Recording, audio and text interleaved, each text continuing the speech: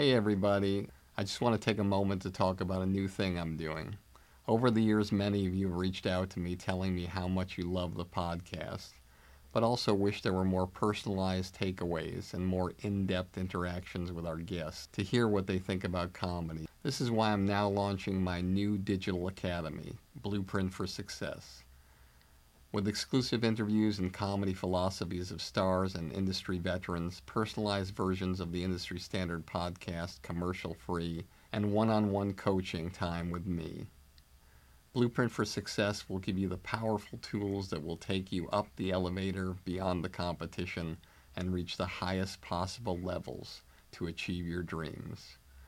Whether it be stand-up, sketch, improv, acting, writing, producing, directing, hosting, radio podcasting, social media influencing, or even if you want a career behind the scenes as a manager or an agent. Now I'm here to help, personally.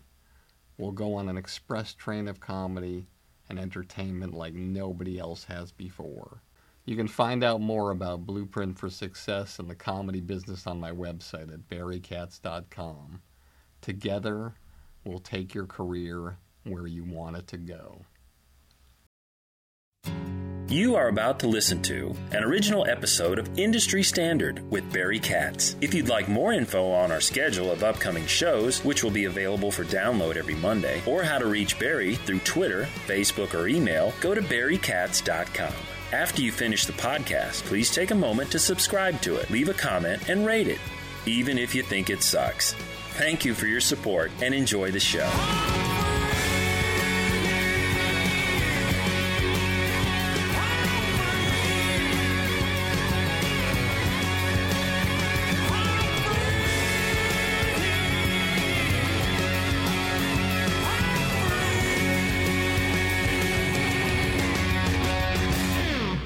Welcome back to another episode of Industry Standard with me, Barry Katz. It is Saturday evening around 9:30. I am in Los Angeles in my office. It looks like New York outside the window. It's beautiful here. I am coming to you to deliver you what I said I was going to deliver to you, which was part 2 of 2 of the greatest inspirational and holy shit moments of our 2-year anniversary here at Industry Standard. And I'm really, really happy, really excited to deliver these messages from these great people to you. And before I get started, I just want to thank you again. I know I'm always like a broken record telling you how grateful I am and how appreciative I am of all of your cards and FedExes and tweets and emails, and it's just beyond words of how supportive you've all been, and without you, there is no show, and I can guarantee you that. It really blows me away, and it makes me want to do so much more for you in the coming year, and I'm going to do everything in my power to make that happen. I also want to thank a lot of you for going to my website, barrykatz.com/podcast, and clicking on the Amazon banner at the top and buying whatever kinds of plethora of stuff you buy, with the knowledge that it doesn't cost you anything, and it helps benefit the Barry Katz Jewish Boy College Fund. A circumcision is a terrible thing to waste. That's awful. I'm so sorry. As I go on to this episode, I just want to say a few words of thanks to all the people throughout the past 2 years that have worked so hard on the show. It's incredible, from Alec Thomas, who did the openings, to the great voiceovers that we have on the show, to all the producers that have worked in the show. You all know who you are up until this year's podcast producers, Max Malian and Kevin Terrell. It's been so great, and a lot of the assistants that have worked here and the interns, especially in the past few months. Anna Barnes has done a great job working on the podcast. I'm very, very grateful about that. But as I get started here, I think last week I told a cold open that I never told before, And I thought I'd flip the switch a little bit, and I sort of went over all of the cold opens that I had done, and I thought, why not go back to my very, very first episode with Doug Herzog? I mean, I was a little bit nervous. I was a little bit anxious, which I tell people, don't be anxious. Anxious and nervousness don't go together with success. But I thought, I'm playing it and I'm listening to my voice. It's, I'm sort of shaking like a car on bad gas in front of a guy who's the president of like 7 networks. But the story was funny. Probably the shortest cold open I ever did. Probably 2 minutes long. So that would be thrilling for everybody, knowing that they've sat through so many of my cold opens that have been the length of War and Peace. So without further ado, I think it'd be important to share this cold open with you if you haven't heard it already. It involves a client that I've been working with for over 25 years, Jay Moore, who inspired me to do this podcast, and who I'm very proud to say his album Happy and a Lot cracked the top 10 on the iTunes comedy chart after only 24 hours. So God knows where that's going to go. The sky's the limit. And this story is about him, a show that I produced with him and Don Rio, the late Chris Thompson, the late Ted Demme. And without spoiling it, suffice to say, it's about a phone call that we got from Doug Herzog and how it played out. I think you'll enjoy it. So here you go. I believe it was 1999, possibly at the end of 1999. We're in the middle of production of a little show called Action that Doug Herzog greenlit while he was at Fox. As the story goes, he had 2 calls he had to make that day. He had to make a call to Chris Carter to cancel his science fiction series, and he had to make a call to Jay and I to cancel Action, because the ratings at the time were getting about 8 million people, and back then 8 million people was not very good. So I get the call, I connect Jay on the call, I don't know what's going to happen on the call, and Doug says, listen, I'm sorry to tell you guys, listen, I have to cancel the show Action. Jay Moore goes ballistic on the phone. He's like, Doug, come on, man. You got us on Thursday night after this cartoon Family Guy that you put on. What are you doing, putting on Family Guy on Thursday night, and we have to follow that? We're a live-action show. Why don't you put us on Tuesday nights after that 70s show? And Doug replied, Jay, I can't do that. That 70s show, that's a family show. I can't do that. It's a family show. Jay's like, what the fuck are you talking about, a family show? The other night I saw the whole group of people around the kitchen table eating hash pot brownies. And Doug yelled back into the phone, yes, Jay, but they were doing it as a family. Here we go in 3, 2. We ain't one at a time in here. We're mass communicating. This show will have laughter. I got everybody pregnant with Barry Katz and semen. Infections caused by jacuzzi water. I'm not comfortable with the tone this is taking. Okay, here we go. Is there anything else I should know? You're on. What? Now? I'm on the air! People on Twitter have been asking for Barry Katz to come back a lot. If you're undeniable, you will not be denied. If you want to be successful in show business, you get yourself a Jew white manager like Barry Katz. Here we go. You fucking firing me up, Katz. Being a manager is just turning no's into yeses. Undeniable. Creating holy shit moments. I love this man. Barry Katz. Back in the house. Let's do this. Card. Welcome back to another episode of Industry Standard with me, Barry Katz. Very excited today. It is the 2nd anniversary show, part 2 of 2, featuring a plethora, probably over 30, of the greatest inspirational stories and holy shit moments from some of the most extraordinary executives, presidents, directors, writers, producers, and comedians of our time.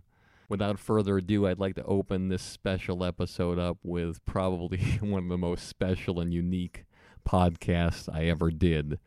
It is with a client of mine, Jay Moore, who I'm honored to have represented 25 years, and is a guy who's proven he can do anything. He does major motion pictures with huge stars. He's worked with over, I think, 15 Academy Award winning actors and actresses. He's done over 300 episodes of television. He's done probably over 20 Tonight shows and God knows how many episodic series. He has had his own series.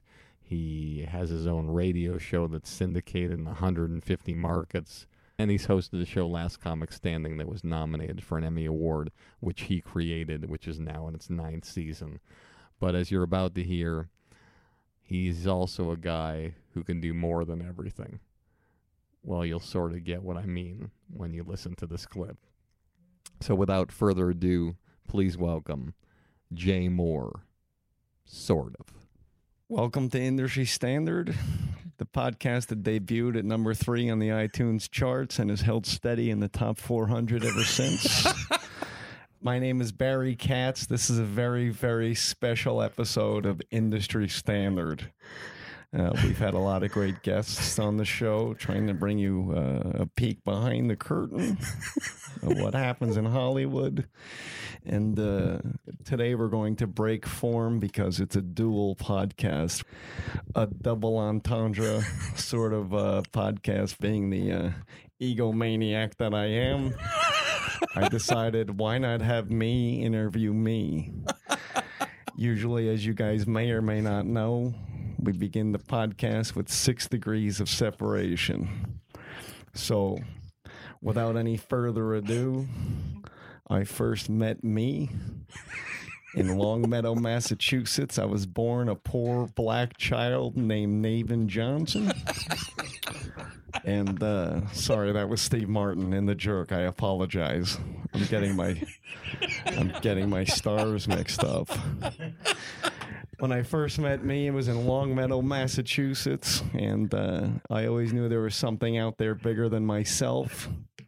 I always knew there was a better calling for me than doing the work that people in my neighborhood, people in my town did, digging ditches, working at the post office. I knew from a very young age of watching Jonathan Winters.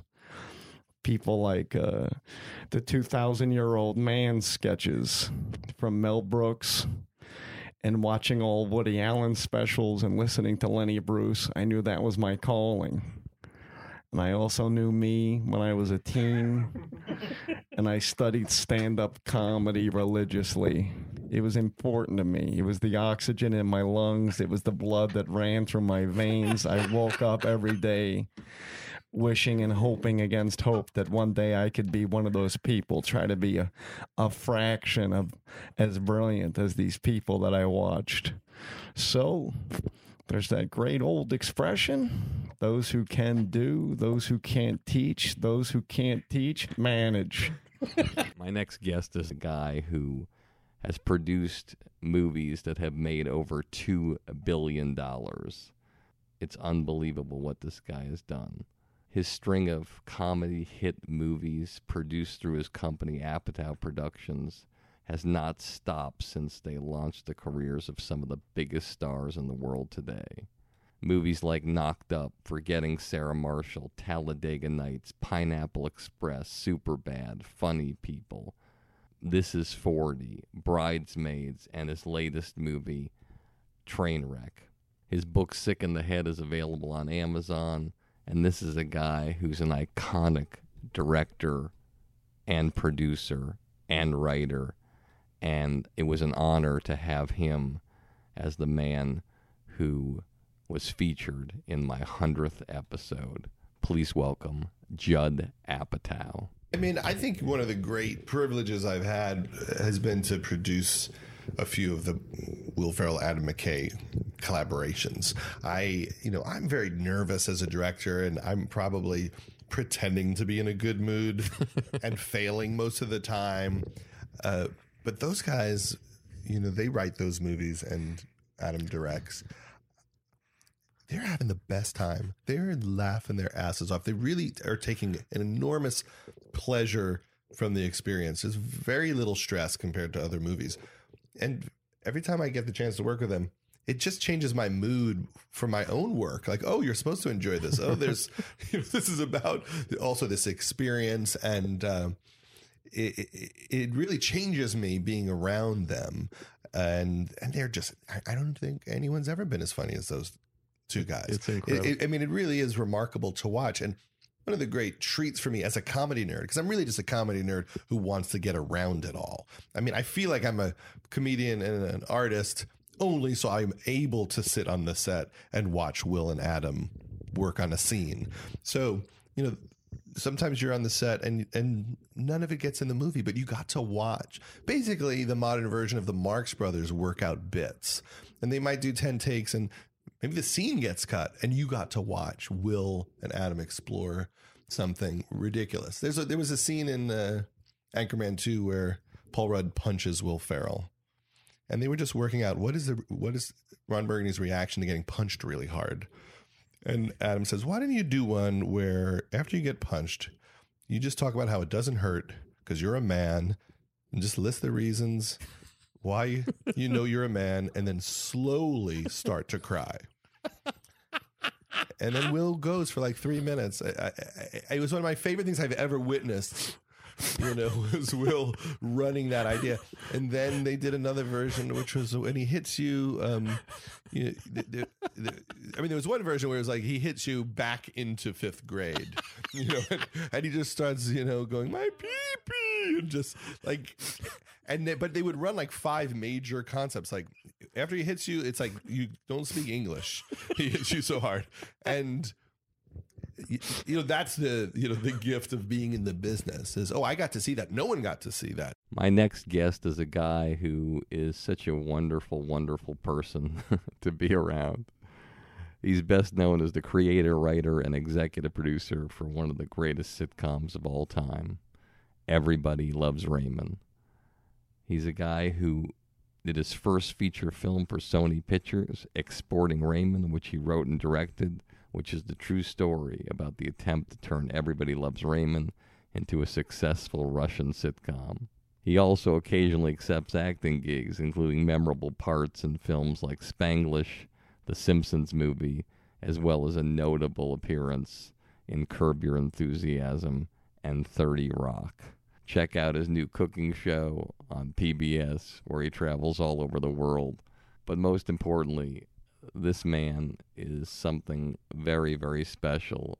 I mean, how many guys have a movie night at their house every Sunday? I know you're going to like him a lot. Please welcome Phil Rosenthal. I actually did something horrible to Les Moonves. I did not thank him personally at the Emmys twice.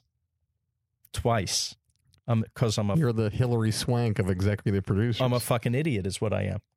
I owe everything to this guy, and I was so nervous both times I got up at the show. If you're lucky enough to win an Emmy Award, or an Oscar or anything, and you go up on stage in front of a billion people, you look out at the audience, and all you see is a 20-foot screen that's flashing "Get off the stage, Jew." Literally, wrap it up. Is what they're saying. The moment you start. So my job is to say something semi-funny and run off stage. And as soon as I left that first time, I was reminded, you didn't thank Les. Well, I thanked everyone at CBS. You didn't thank Les. You're right. Oh, my God. I went over to his table at the governor's ball or whatever and, thanked him profusely for everything. He was fine about it. But then I did it again because 2 years later, we didn't think we were going to win. It was now our last year. We had half a season in that last season. And we knew that Desperate Housewives was going to win. It was their first year. And that's what all the buzz was about. And then we won. And I was shocked. I'd prepared nothing. I was already drunk. and we go up there and thank the audience. And as I'm leaving, hey, Putz, you didn't thank him again. What'd you say to him at the governor's ball that year? Please don't kill me. And what did he say? I'll think about it.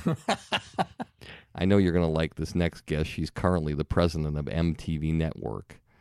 And she's an award-winning entertainment executive who's also consulted for the Oprah Winfrey Network, was the president of Lifetime through its unprecedented run of rating successes, including their #1 drama, Army Wives, and the redevelopment of the hit Project Runway.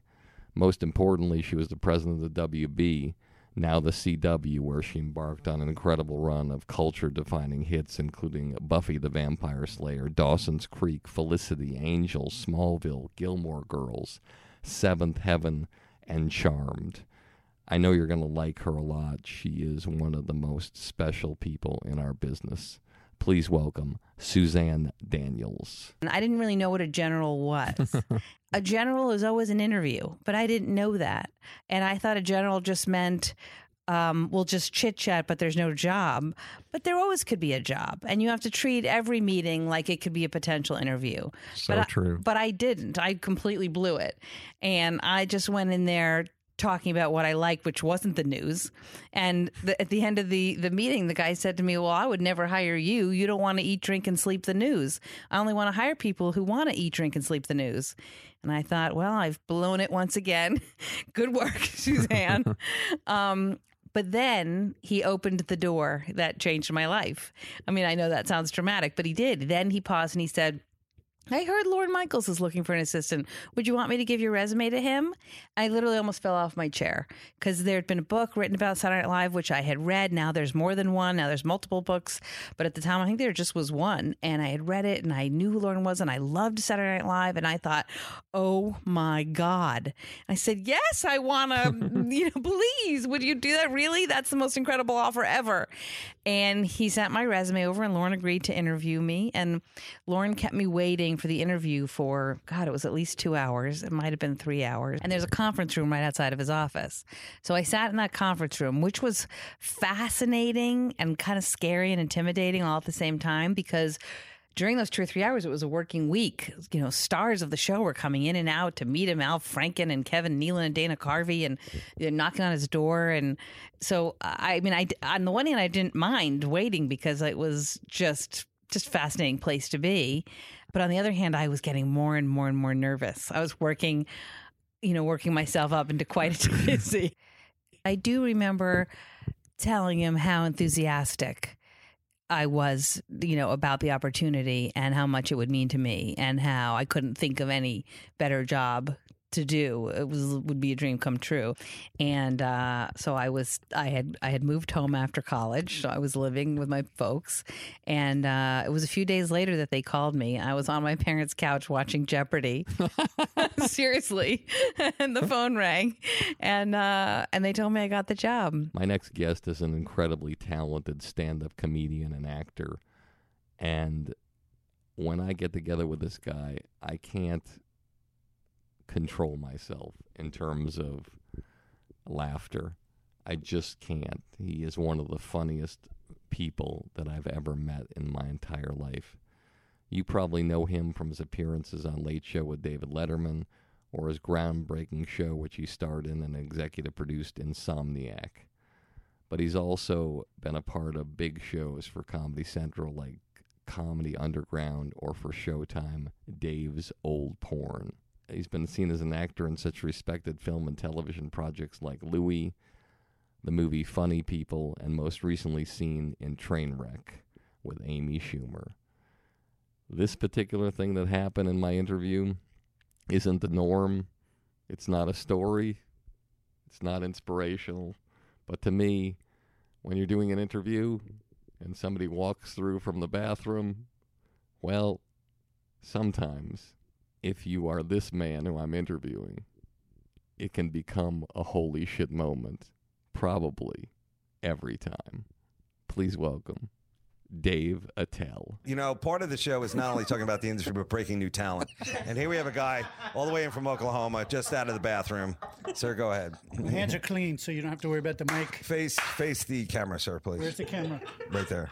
There you go. This goes right to Last Comic Standing, honestly. Okay, this is fast. Tourist pulls into a reservation gas station, and he asks the fellow working at the pump, he says, hey, what's the quickest way to get to Oklahoma City? Indian looks at him, he says, are you driving or are you walking? He says, well, obviously I'm driving. He says, that's the quickest way. Oh, there you go. Thank you, buddy. Thank you so much. We'll get in touch. Upstairs, treat yourself to a... All I'm going to say is that gentleman who came on, very funny, but good luck getting him signing a release. Bad history with the white man paper. My next guest defines huggable and lovable, and throughout his presidency at Turner Entertainment Networks, where he oversees the programming, marketing, scheduling, strategy, and operations for 4 of the cable's strongest brands, TNT, TBS, True TV, and Turner Classic Movies. He proved that out every single time. Along the way, TV Guide featured him in its Power List, and Entertainment Weekly named him one of the smartest people in television. The story he's about to tell is when he worked for the Coca-Cola Company, and his, well, what he thought was a brilliant idea maybe didn't turn out that way. This man is so much fun and just a great guy to be around. Please welcome Steve Koonin. One of the things that I'm constantly ridiculed for is I had this idea for, we were living in this incredible time where it was literally going to change millenniums, turn from the 20th century to the 21st century. So I came up with a really big idea that on New Year's Eve, 1999, people would look up in the sky at the moon and we would have Coca-Cola advertising on the moon. Wow. And so I was reading an article one day, and I'm a voracious reader and use that for a lot of connections. And a University of Texas El Paso professor had an article that said the moon had moved 6 inches closer to Earth. And so my first inclination is there a tape measure long enough? I'd really like to see that tape measure.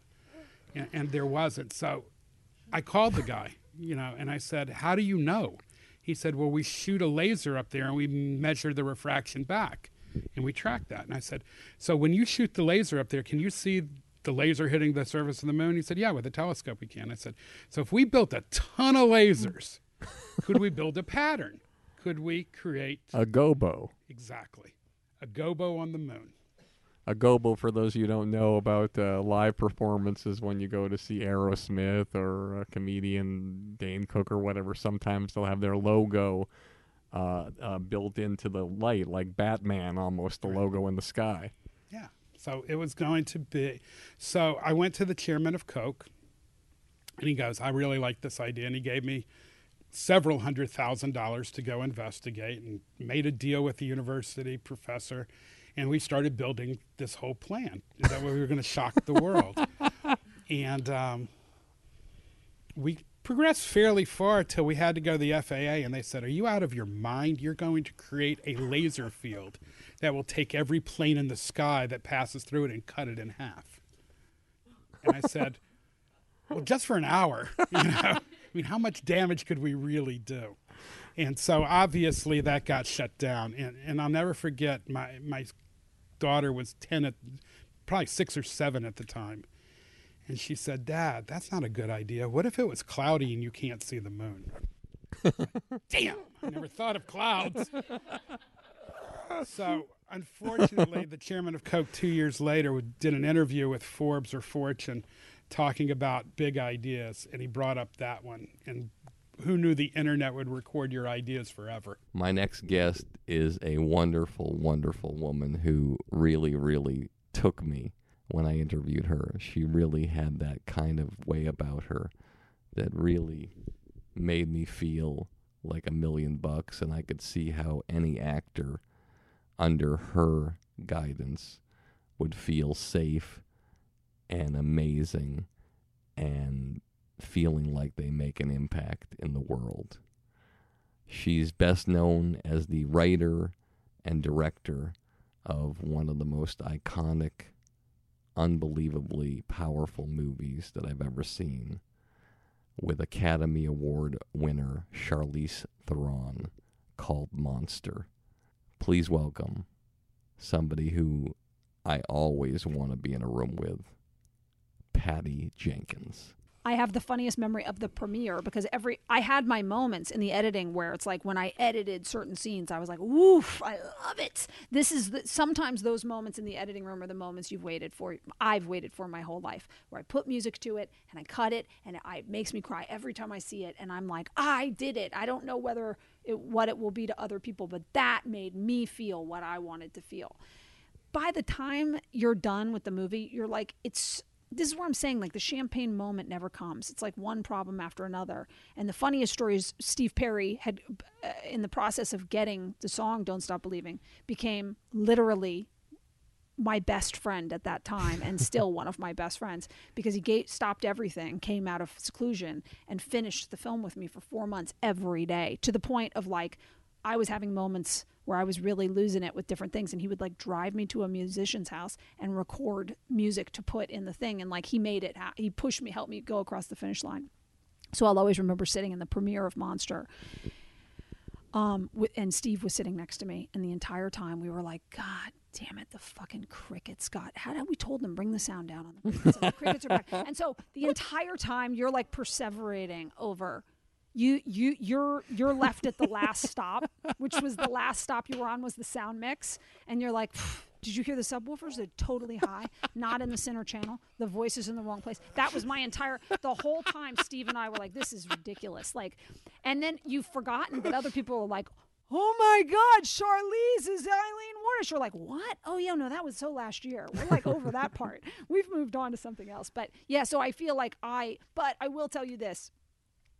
I hope that this happens to me many times in my life. But what was wonderful about that movie was I knew that I was happy with it, which then buffers you so much from so many things. Because you're like, I don't know, you can like it or you can not like it. That's the movie I wanted to make. My next guest probably needs no introduction in the business. He is what I would like to call a championship executive who successfully covers the spectrum of sports, film, and television like no one else in the world. In television, he's the recipient of the Lifetime Award from the Producers Guild of America. And over the years, he and his partners have garnered 24 Emmys, 11 People's Choice Awards, and too many Golden Globe, Humanitas, and Peabody honors to count. He discovered such iconic stars as Robin Williams, Danny DeVito, Andy Kaufman, Tom Hanks, Billy Crystal, and Roseanne, just to name a few, and helped develop such hit series as Soap, Mork and Mindy, The Cosby Show, A Different World, Roseanne, Third Rock from the Sun, Sybil, and That 70s Show. Years later, he joined forces with Geraldine Laybourne and Oprah Winfrey to start the Oxygen Network. In sports, he is the chairman of the Red Sox and has led them with his partners through 3 championships in 10 years after a drought of over 86 years. The stories that this guy has are endless. His story, brilliant.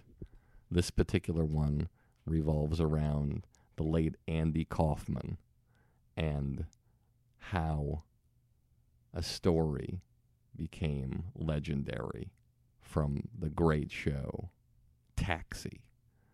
Please welcome Tom Werner. You know, the interesting thing about that show was that it started with Judd Hirsch, who we spent a lot of time trying to lure into that show, and he was wonderful. But the people that, in retrospect, exploded in that show was Danny DeVito. You mentioned Tony Danza, but we had a holding deal with Andy Kaufman, and we put Andy Kaufman. We brought Andy Kaufman just as we brought Tom Hanks to Paramount and Bosom Buddies. We had a deal with Andy Kaufman, who we had seen. You'd seen Andy, and Andy was a brilliant, crazy guy. And similar to Robin, trying to figure out the right project for him to go. And when we made the deal with Andy Kaufman, I made it with Andy's agent, whose name was Tony Clifton. And Tony Clifton was Andy Kaufman. But we actually negotiated for Andy's services with Tony Clifton. And part of the deal was that Tony Clifton had to have his own parking space at Paramount. So when we made the deal, we never saw Tony's car because whenever we went to Paramount, his space was empty. But that was the deal we made with him. My next guest you're going to enjoy a lot. She is the current Executive Vice President of Programming and Development at GSN, where she's developed numerous hits, including a great one, a hybrid game show called Idiot Test, hosted by Ben Glebe. She's had successful tenures at so many different networks, too many to count. But I will tell you this, that when she was at Bravo, she won 4 Emmy Awards, including one for Queer Eye for the Straight Guy and 2 for Kathy Griffin's My Life on the D-List, which she executive produced. She was responsible for developing the Real Housewives franchise, which has blown up in ways that you can't even imagine. I know this person is going to make an impact on you in this story. There was something about it that I really liked a lot, and it made me feel good inside. And it didn't really fit under maybe the holy shit moment, but it certainly fit under, to me, the inspirational moment and how I would love to be for my kids. Please welcome Amy Introcaso Davis. I think it's got to be marching in the Gay Pride Parade when Queer Eye for the Straight Guy launched, because it was actually right before we launched, so the promos were on the air. I brought my son with me. He was like 13 at the time. It's a very, very controversial move in my family and with the guys, actually. But, just to see what it meant to the gay community at that time was just such an amazing thing. Such an amazing thing. And I will say that show, I heard from every gay man in my life, when we made that show, and what it meant to them, and and reading emails from 17-year-old kids who were coming out to their parents because they liked Carson or they liked Ted or they liked, that they felt comfortable to be able to do that. It really changed. It changed the way people think, actually, and you don't get those. Those are like, once in a career a moment. My next guest I've known my whole career and was one of the guys who started it all in stand-up comedy at 44th and 9th in Hell's Kitchen, New York. This guy has been privy to the greatest comedy legends in the world and has been a fly on the wall while developing some of the biggest stars you can ever imagine in our lifetime, including Richard Pryor, Billy Crystal, Lily Tomlin, Freddie Prinze, Andy Kaufman, Eddie Murphy, Tim Allen, Jay Leno, Chris Rock, Ellen DeGeneres, Jamie Foxx, Adam Sandler, and Dave Chappelle. The story he's about to tell involves probably one of the greatest comedians of my generation, Jerry Seinfeld.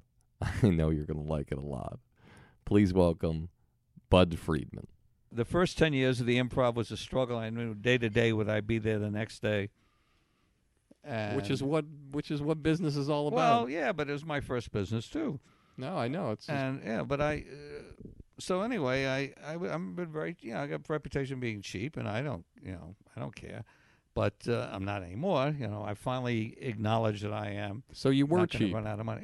Yes, absolutely. Jimmy Walker when he was starting out the club, he was making $250 a week as an engineer for WMCA radio, and that was more money than I was making, if I was making anything in those days. Anyway, so it carried over even out here when we were doing well again. Jerry came in with his mother. Jerry was going on. His mother came in with who else to see him, and I said, she's going to have to pay. To this day, I rue those words that came out of my mouth. And what happened? She paid. No, look at Jerry's still a friend, so. If somebody had said that to you about your mom, what would you have done? I'd never forget it. I'd never forget. Hey, everybody. Let me remind you one more time about my new blueprint for success. It's a project I've spent months and months working on just to help you jumpstart your comedy career and beat the competition. Whether you want to do stand-up, sketch, improv, acting, writing, producing, directing, radio, social media influencing, or even if you want a career behind the scenes as a manager or agent, Blueprint for Success will give you all the tools you need to take your career to the highest levels. With exclusive interviews, my top 50 commercial-free episodes from Industry Standard, one-on-one coaching with me, and unprecedented access into my knowledge and experience from over 40 years in this crazy business. I guarantee you that with Blueprint for Success, you'll become the creator you've always dreamed of becoming. No one's asking me to do this. I want to do it because I want to help you become truly undeniable. So just go to barrykatz.com, click on Blueprint for Success, and start your incredible journey today. I truly can't wait to work with you to help you change the trajectory of your comedy career forever. If there's a harder working person in the entertainment business than this guy, well, tell me where they are. He's an extraordinary radio and television host, comedian, actor, and 3-time New York Times best-selling author, and the host of his own podcast, which goes 5 days a week and is always in the top 5 on iTunes. He holds the title of the Guinness World Book of Records most downloaded podcast, and he's well known as the co-host of the hit radio and MTV show Loveline, the co-creator and co-host of the groundbreaking series The Man Show, and as a contestant on Dancing with the Stars, as well as Celebrity Apprentice. Presently, you can see him on the hit TV show Catch a Contractor. This guy's story and how he came to be is just one of the most amazing things you could ever imagine, from scraping paint off tile and not really feeling he had any skill sets at all in the business to being one of the top guys out there. Please welcome Adam Carolla. My moment was a very pragmatic and simple moment in terms of comedy. Like, it was not like, I have a gift and that gift needs to be shared, or I'm an artist and I need to take my craft and bring it to the people or hone my craft. I don't have low self-esteem. I have no self-esteem, which is, in my mind, I just don't exist. So it's not like I'm a piece of shit. I'm more like nothing. I'm not one of these people that's like, oh, you're such an idiot. I'm just always like, who cares? Now, that doesn't mean I don't recognize what I'm good at. I'm not like, oh, you piece of shit. What are you doing? Oh, you should have never. I'm very realistic. That's the way I think. So what happened to me is, I was about 22 or 23. I had my 1-bedroom apartment in North Hollywood with my 3 roommates and no air conditioning and fucking sleeping on a futon with another dude and driving a pickup truck with no insurance and, going to my job site and having a shitty foreman and, working out in the sun and just kind of digging ditches. And I sort of sat down and I went, well, let's really give an honest appraisal. Let's really be honest here and try to figure out what we can salvage for life here. I was sitting in my kitchen at my little dinette. There was a booth at a place called the Blah Blah Cafe, and they threw it in the back alley, and we stole it from the back alley, and we shoved it in our kitchen, and I built a little table, and I was just sitting in there. I was like, all right, you're good with your hands. That's a lot of work. It's a lot of hassle. And, maybe if everything goes right, you can get yourself a little place in Simi Valley or Northridge and get a couple of roommates and charge them rent and put some sweat equity into it, and fix it up while they're there and flip it one day and make $35K, and it was like, it was that kind of, I knew what that life was. And then I said, what else are you good at?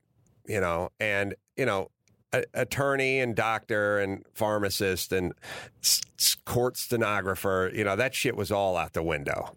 But I knew I was funny. Like that I knew.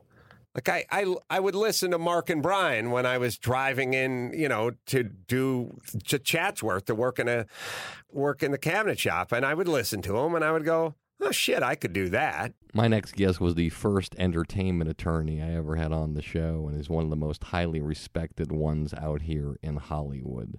He's a senior partner in one of the nation's premier entertainment law firms, which currently has his name on the door.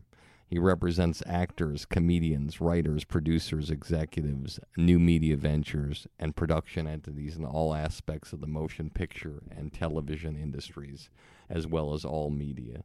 He's famous for negotiating the largest deal ever for a TV actor, Ray Romano in Everybody Loves Raymond, putting together what became the highest-grossing independent English-language film of all time, Nia Vardalos' My Big Fat Greek Wedding, and negotiating the highest television writer-producer deal in television history with Mark Cherry and Desperate Housewives.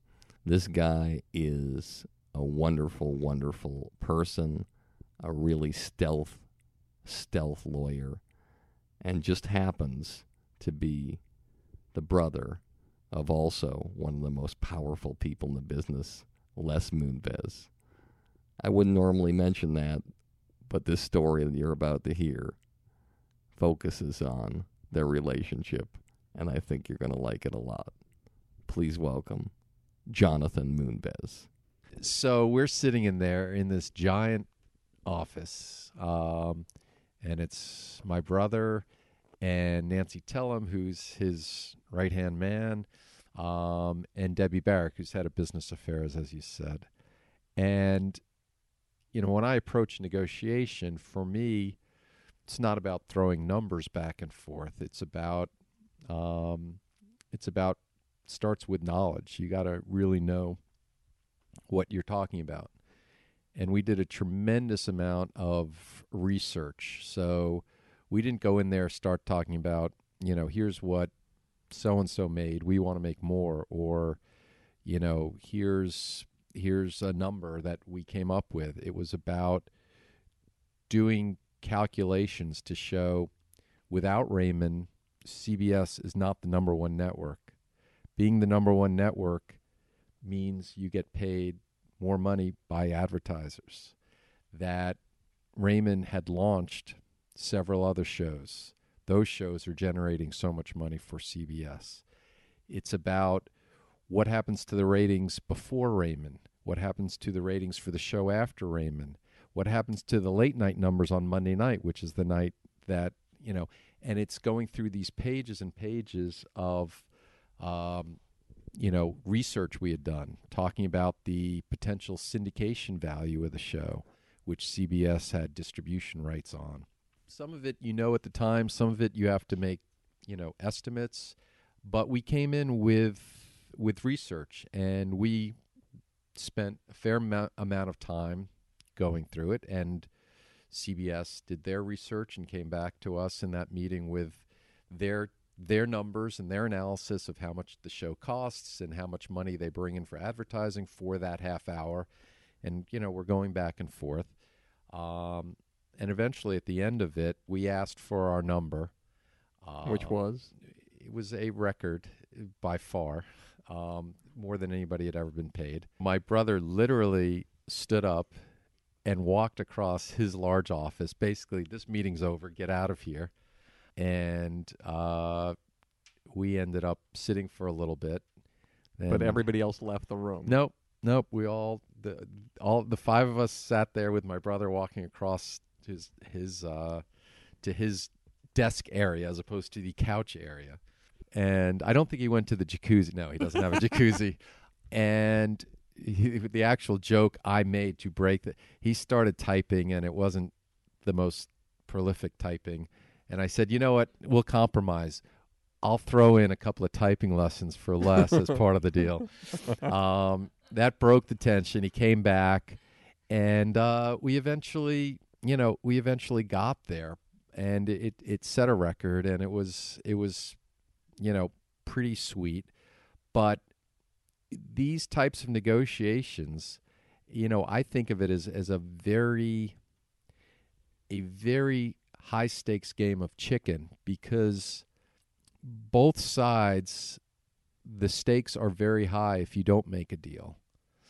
But you have to convince, and I'm not just talking about this negotiation, but a good negotiation in general where you're really, you're really pushing the envelope. You have to convince the other side in any negotiation where you want to really push it that you're willing to walk away.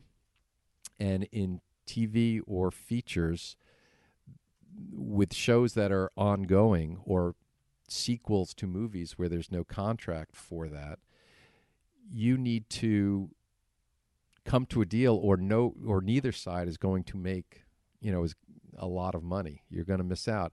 And the key to that negotiation is having the other side believe, either because it's real or because you have enough evidence for it, that you will walk away and that this show will go away. And, that was a real possibility here. But it was also armed with, you have to understand, CBS didn't make a bad deal for CBS.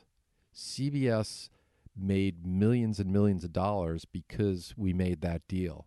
So anybody that thinks they got hoodwinked or tricked or bullied into it is missing the point. We just made them make a few $1 million less than they wanted to make. We made it. Now, it did result in, you referenced Thanksgiving. It's funny you say that. My brother did call up my mother and tell her that her son was an asshole. That's a true story. My next guest, I love being in a room with this guy. He is a multiple Emmy award-winning executive producer, best known for working closely with David Letterman for 15 years, from the early years of his NBC Talker to being the executive producer of Late Show with David Letterman at CBS. He previously was a director for MTV and an associate director for Good Morning America. And since his time at Letterman, Morty, as we call him, has been executive producer of many shows, most notably Drew Carey's The Green Screen Show, Mind of Mencia on Comedy Central, the critically acclaimed show with George Lopez, Lopez Tonight, and the Emmy-winning Wayne Brady Show. The story he's about to tell about the ups and downs of the business shook me, and I know it's going to have an impact on you. Please welcome Robert Morton. I handled it by not taking it personally, even though it changed the course of my entire life. It was very interesting time because I always looked at myself as being defined by being the producer of that show, having a great job in New York City, to really be, between Saturday Night Live and Letterman, that was the top of the heap in New York at the time. It was, pre-Jon Stewart and pre-Colbert. It was, we were the only two games in town. And there was a great heady feeling about that. So getting fired from that position, your life changes as well as your professional life. And, something, I was ready for a life change. I was in my 40s. I was still a bachelor. I always wanted kids. And it kind of forces you, because that's a lifestyle, a job like that. And those are young men's jobs. You have to commit completely to those. And I think that's part of the problem with a lot of the shows that are on the air now, that the hosts don't commit completely. The producers all want to get home and have real lives. The writers on the Letterman show would be there all night. The bookers, a guest would drop out at the last minute. They'd be hustling all over town, at all hours to fill those holes. It's a lifestyle. It becomes a lifestyle. So that day, who tells you? Letterman. So Letterman, he calls you into his office. Mm-hmm. Mm-hmm. And he says, we want to make a change. Can't argue the point. It wasn't confrontational. I was stunned by the punch, obviously. You look back and you go, all right, I look at that same picture of Muhammad Ali standing over Sonny Liston. Sonny Liston might have been stunned to shit, but, something afterwards he thought, maybe I didn't train the way I should have trained. Maybe I was a little old. Maybe this, that. You see all the writing on the wall after you get knocked out. I still love watching him. There was never a day that I stopped respecting him as a comedian and a host. He was always the gold standard, and never, getting fired from that show never shook my respect for him as a performer. After that day, when you walked out of that office, how many times have you spoken to him since? Never. Not a word. I often think about the moment if I ever did. But no, not really. I haven't talked to him at all. No. I think I viewed where I was at a higher level than I might have been. You often lose sight of the fact that the show is about him. It's not about me. The reason that show is successful has nothing to do with anything I did. It's all him. It's all his vision. It's all, it all came from the top. I don't usually have musical artists on that often, but when I do, it tends to make a huge impact, and this one was no exception. This is a guy who started as a child actor, booking all of his first roles, and then later on, in his late teens and early 20s, he was cast as the lead singer and drummer of a fictional television show about a fictional band. And somehow, some way, in a very short time, he went from pounding the pavement to auditioning to performing in front of huge sold-out arenas and selling more records at times than the Beatles. This is the lead singer of the iconic group The Monkees. Please welcome Mickey Dolenz. That's the guy that plays guitar with his teeth. I recognized him. And sure enough, he starts playing with his teeth. Great act. But it was an act. And I knew it was an act. And he knew it was an act. And The Who was an act. And The Monkees was an act. And I thought, wow, that'd be a great opening act. Very theatrical. I love the music. It was like, because I'm a 23, 24-year-old guy, I'm not listening to monkey music. I'm listening to the Stones and the Beatles, That was who I was listening to. My fans were listening to the stuff I was doing, but I'm into, I was listening to Wes Montgomery and classical music, or, I liked Mose Allison and I liked... Otis Redding and stuff. So I'm thinking, wow, it's a great theatrical act. And we were looking for an opening act at the time. And I mentioned it to the producers, and they called his people, and they called their people, and all the people talked together.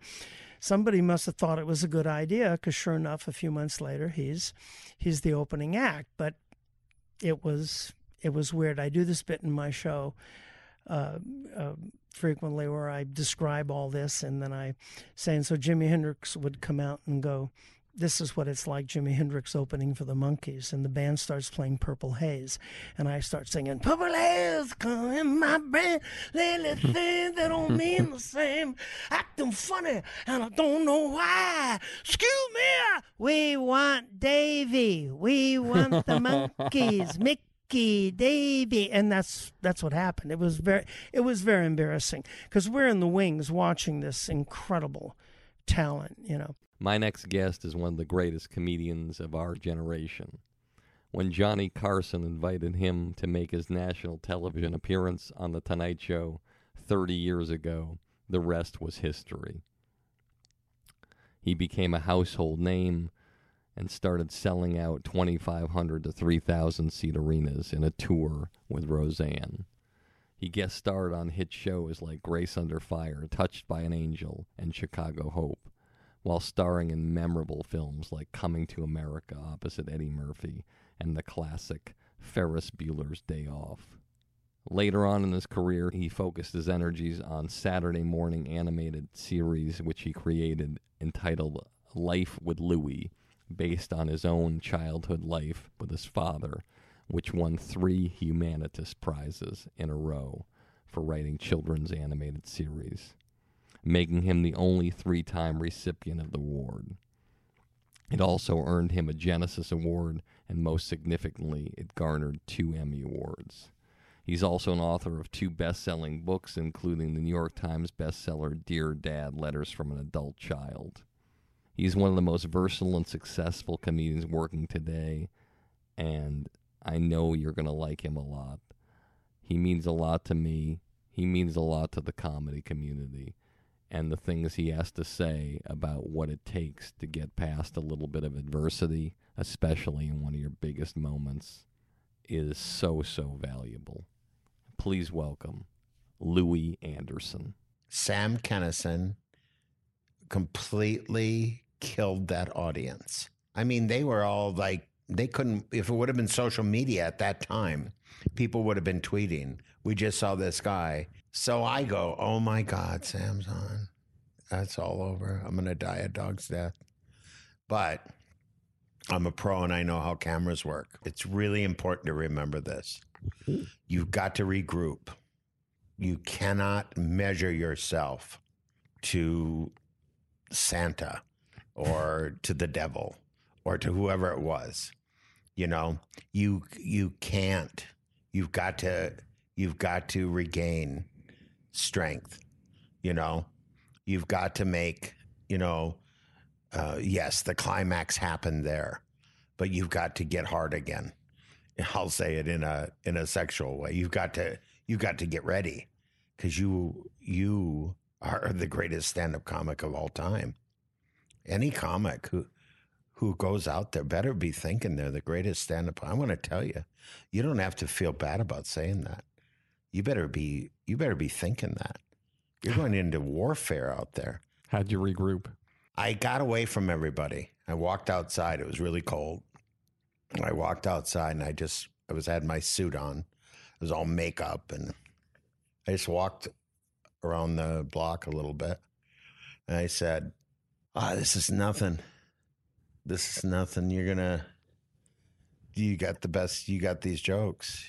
You've been working on them. They're the greatest. Nobody can do what you do. They might like Sam, but they're going to remember you. But you're going into show business warfare, not real warfare, because those are the true heroes out there. But so I walked around the block, and I don't know who was on. I don't know. Everybody did good. I mean, you know, the crowd was there for it to be good. They're on TV, so they were trying to give it all. And then I just went on, and I had the jokes. I had the family stuff, and it was solid, and everybody had a family. And luckily, there were 4 people on before me again, you know? And I did it, and I did good. I wanted to have Sam's response, but I knew that was a mistake to go for. You can't have Sam's response. You can't have the response of, you can't have James Brown's response if you're singing a ballad. But your ballad may be just as beautiful. But to somebody, you're James Brown. So don't worry about it. Because for somebody, you're James Brown. You're Sam Kinison. You're the greatest. My next guest, only a few years into his legal career, when the iconic talk show host Johnny Carson hired him as his personal lawyer manager for a golden period that became the most productive 18 years of his career. In his book, Johnny Carson, which was #1 on the New York Times bestseller list and one of the top 10 books of the year in 2013, he outlines his experiences working with what he calls equal parts sounding board, drinking buddy, tennis partner, travel companion, business manager, and all-around trusted confidant. The story he's about to tell, like all of them, is shocking, but wonderful. Please welcome Henry Bushkin. Well, you have to remember this incident was months after the success we enjoyed against NBC. The new contract was done. The production company was formed. So it's a year, maybe, or 2 after I'm declared his best friend. and months after this, as you say, this type of victory that you sort of stand up and cheer. Yeah, we did it. You know, what a great thing. So it wasn't me who convinced Johnny. It was Frank Sinatra who asked Carson to host the inaugural gala for President Reagan. And the moment occurred after a series of screw-ups. And finally, the event was over, and we were going to no parties, nothing. We were having a private dinner. The series of screw-ups began with the roster of people performing at the inaugural gala. Carson felt at least he deserved, and the public deserved, to see first-rate talent at inaugural gala, and he felt Debbie Boone was not such. You know, he thought Rich Little didn't quite fit the bill. Marty Pacetta was the director. Now, Marty Pacetta was a director who he hated. They knew one of the conditions was you could not edit his monologue. In this restaurant, Walter Annenberg, who was then U.S. ambassador to Great Britain, was there. There were some senators at this private party and televisions all around to watch the broadcast. You know, senators, ambassadors, whatever. And we're watching. And Johnny, of course, realizes that they fucking edited the monologue. This prick has done this to me again.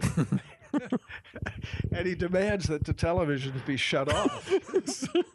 So everybody's there to watch the We're thing. all there celebrating now in mourning, you know, like we're all in a state of shock, you understand, because of this television show that has gone awry. You know, Marty Pacetta has just fucked him again, and how dare he, you know, and we don't know what to say. You know, this is like we're trying, and there's a restaurant full of people, and nobody knows what to say, and all of a sudden, moments into this silence, his wife becomes hysterical. She starts crying at the table.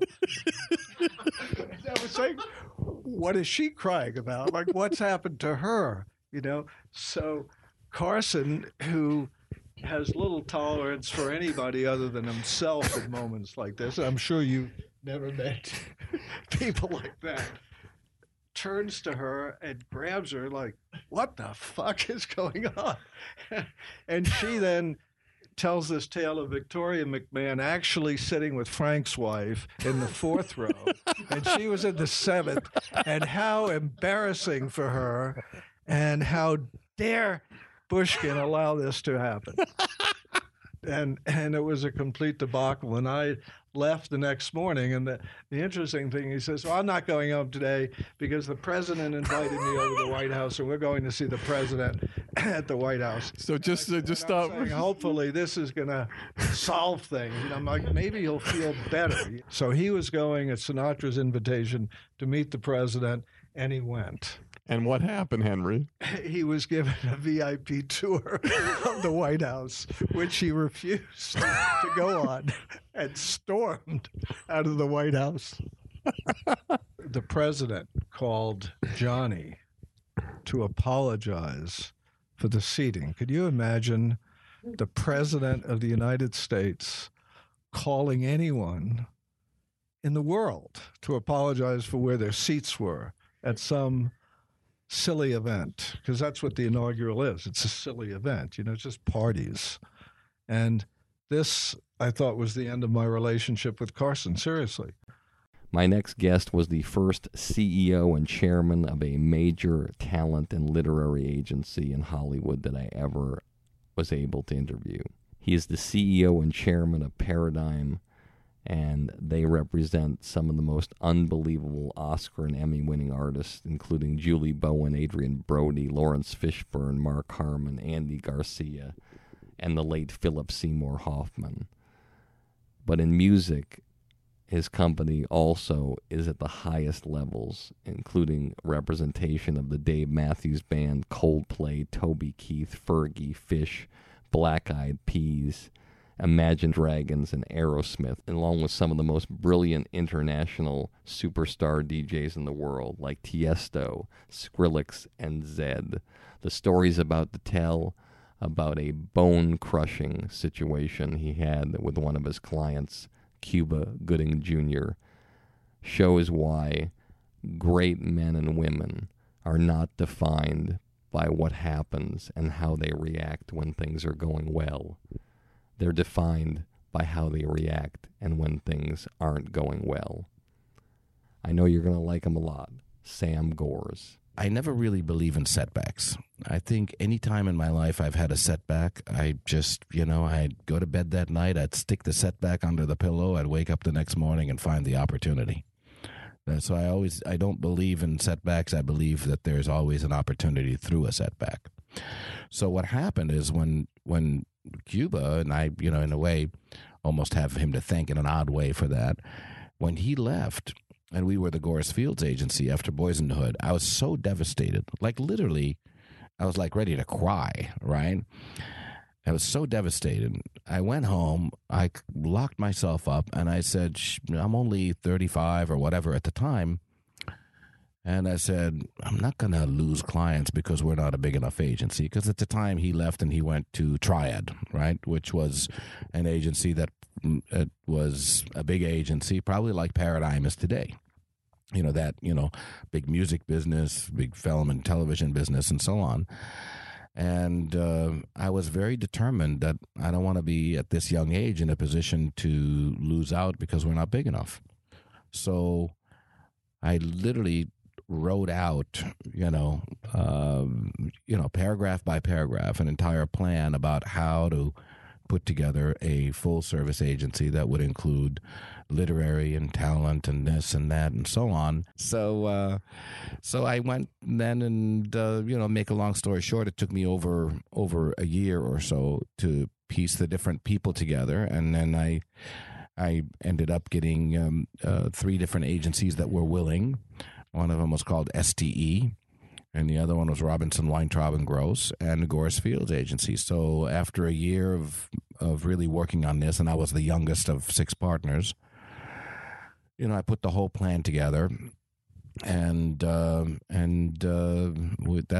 was really the beginning of Paradigm. So late 1992, early 93 became Paradigm. My next guest is a veteran television producer and high-level creative executive who recently joined the prestigious independent production company Big Beach Films, who are responsible for such movies as Sunshine Cleaning, Our Idiot Brother, and the Academy Award-nominated Little Miss Sunshine. The reason why they tapped him as a television executive was probably because of his great work as a vice president of development and production for IFC, where he spent 4.5 years. And he shepherded the breakout, critically acclaimed hit series, which I love and most all of you love as well, entitled Portlandia. I know you're going to like this guy a lot, and his emotional story of his life is just something that moves me every time I hear it. And the fact that he talked about it and had the courage to be interviewed about it, and most notably to agree to share it with the world, will help millions and millions of people. And I am honored that I got to interview him and that he got to tell his story. Please welcome Dan Pasternak. This is maybe a bit more personal than, this forum might warrant, but I think maybe it is important to say I was actually suicidal.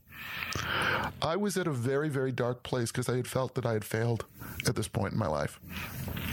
And I had a newly adopted kid, and I would go into my daughter's bedroom at night and I would watch her sleep until the feeling passed, because I had to force myself to consciously embrace the understanding that I was responsible for this life that my wife and I brought from Bogota, Colombia into the States. And it's like, I can't do this. I can't take her out of those circumstances and then deprive her of a father that she's never going to get to know. And I did two things that saved my life. The first thing was I went back to stand-up after 16 years, never having been on a stage in 16 years after I'd stopped doing it, because I really stopped doing it pretty much after I got out of college. And it was cathartic, because I was doing stand-up in Atlanta. There's no show business in Atlanta. People who were doing stand-up were doing stand-up to do stand-up. You know what I mean?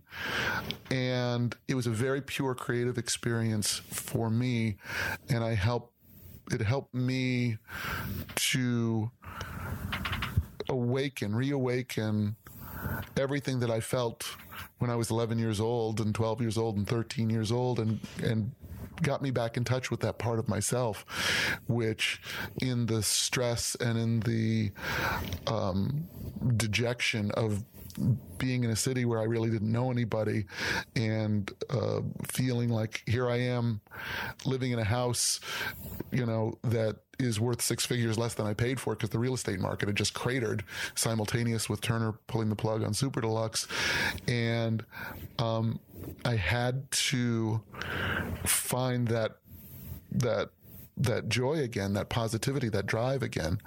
The other thing that I did was I determined out of my basement in Atlanta, well, I got to go back out there and sell a show, Robin Harris, who was a great comedian, is no longer with us. Some people might remember he was in the movie Do the Right Thing. He used to have a bit about how people would complain about the job situation. Job situation's terrible. Job situation's terrible out there. But they'd sit on their couch smoking weed, complaining like that, like they expected there to be a knock at the door, like knock, knock, knock. Who is it? Job.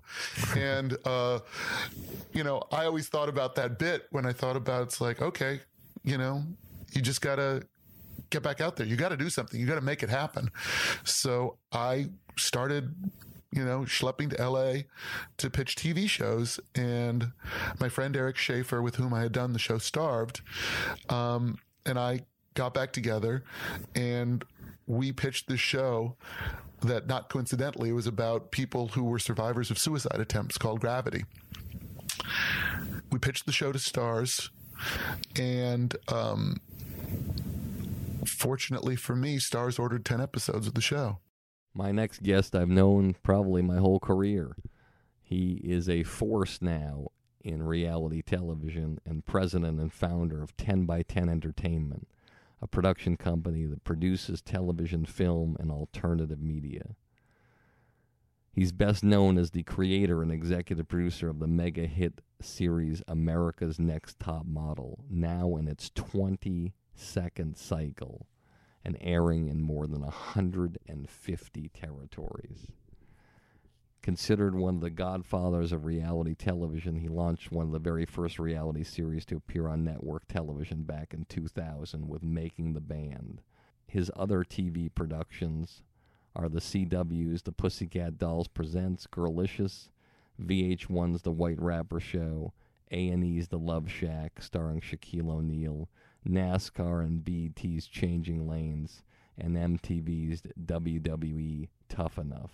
In addition to television, this man produced the major motion picture Invincible, a film based on a true life story starring Mark Wahlberg. He is presently producing a new film for Fox, in which David O. Russell is attached to direct, which will star Jennifer Lawrence and Robert De Niro. Please welcome my guest today, Ken Mok. There was a Chris Rock incident that almost ended my career at The Cosby Show before it even began. So I'll tell you this because it's a funny story. So Chris Rock at the time, this was back in '89. Rock was nobody. He had just come out onto the scene as a stand-up. He had done one movie. He had done a cameo in this movie called I'm Gonna Get You, Sucker. But we knew him on the comedy circuit because he was like he was like getting really hot on the comedy circuit. People were stealing his material, and we all knew it was very blue material, and but he was brilliant. And so what happened was one tape night, Rock revered Cosby, and he snuck into the studio. Like, nobody knows who Chris Rock is. He sneaks into the studio, and I'm looking over, and I see there's Chris Rock, and I'm like talking to the other PAs. I'm like, that's Chris Rock. That's Chris Rock. He's like this great comedian. He's this young hot comedian. And it so happened that night at tape night, the warm-up comedian, I think it was like Sinbad or somebody, got sick. We had no warm-up person. So the AP, Nancy Haas, comes to me, is going around going, Nancy Haas, I work with on Whitney. Yeah, She's so a great line Nancy producer. Haas is like freaking out. There's no warm-up audience, the warm-up comedian. And the thing you have to know about the Cosby Show is they bus in church people Okay, it's like a G-rated show. It's all like elderly and young kids from the church, and they come in and she's like, "What are we going to do about a warm-up comedian?" I said, "There's this guy Chris Rock over. He's really, really great." She goes, "Does he work clean?" And so I said, "Let me go check." And I go to Chris Rock. I said, "I know who you are. You're Chris Rock." He's like, "Yeah." I said, "Would you like to do some warm up tonight?" And he's like, "Yeah, I want to do some warm up. I said, "But Chris, you got to do clean material. Like, this is church groups here. Can you do clean?" Yeah, I'll do clean material. I'll do clean. Don't worry, I'll do clean material. So I go to Nancy. I'm like, "Okay, he says he's gonna do clean material." She's like, "All right, let's try him out." So they trot him out on stage. I'm standing right next to Nancy Haas. Chris Rock's first joke. He goes, "So I'm walking down the street. Some woman comes up to me and says, 'Honey, for $50, I'll do anything you want.' He said, 'Bitch, paint my house.'" And so you look at the audience and it's like dead silence and like their mouths are open up. His second joke is like, Miles Davis is black. Miles Davis is so black, he can go to a funeral buck naked." Like, you could hear a pin drop in the audience. Nancy Haas looks at me like she's going to fucking kill me. She walks out, grabs Chris Reich by my arm, yanks him off the stage. And I almost got my ass fired. I came this close, and she's like, "I'm going to fucking fire you, blah, blah, blah. You're in so much trouble." Luckily, I get to keep my job.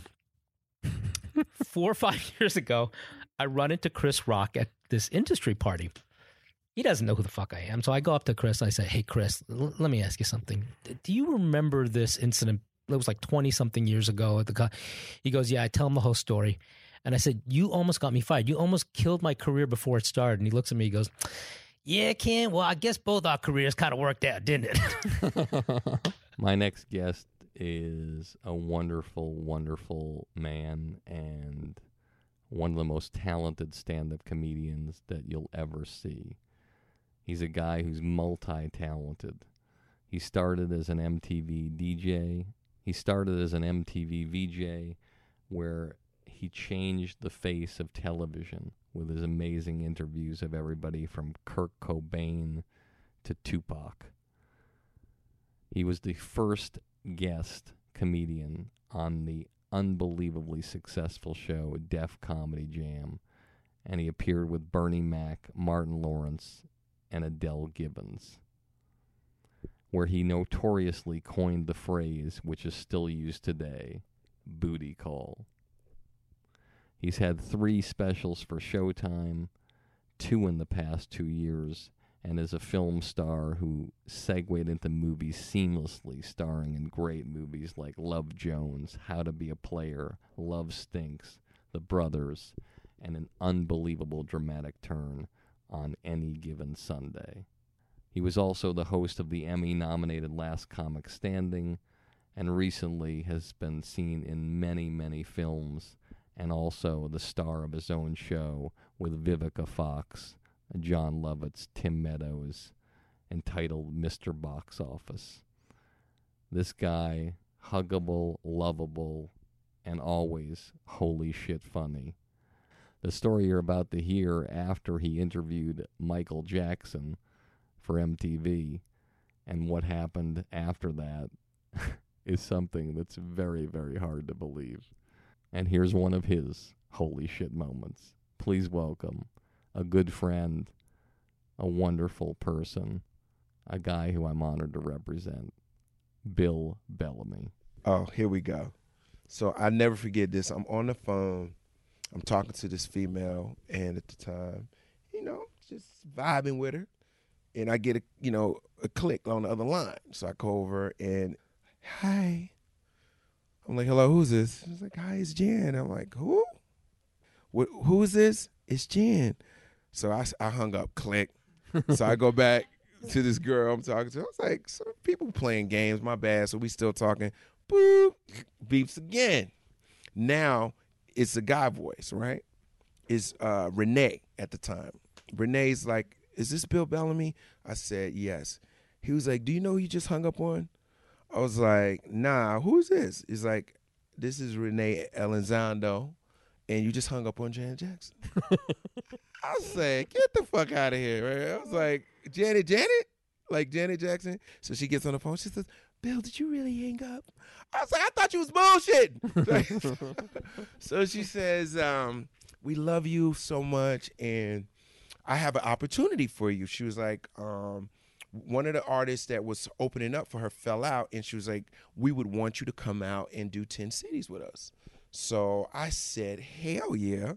That was literally one of the best interviews of my life, because at this time where Beyonce is right now, that's where Janet Jackson was in 92, 93. She was on fire, and she was the most beautiful, sexiest thing moving. She was the first chick I ever seen with a belly piercing. Let's be honest. That wasn't out yet. Everybody got a little diamond in their belly now, but back then, it was special. I was on the set of her video, If I Was Your Girlfriend, What Things I'd Do to You. Whew. She had probably, pound for pound, the hottest backup dancers. And this is the funniest thing about this video. Go to YouTube, put in Bill Bellamy, Janet Jackson interview. You will see me about to faint, because we're standing there talking, and she lays her head on my chest, and I'm about to black out. Because it was not scripted. It was just one of those moments where I'm like, oh my God. And I was saying to myself, Bill, don't faint. Just chill. Get some air in your lungs, right? And then this is what really threw me off. She started like messing with my nipple, and I like that. So she was doing that, and it was kind of turning me on. I was like, we got to go to commercial, because I'm gonna need some new slacks. But she was so cool, and it's one of those interviews where everyone can tell I was a fan as well. She put her tongue in my ear. I swear to God. Oh, and I was just like, somebody better get her off me. Because I will address this issue.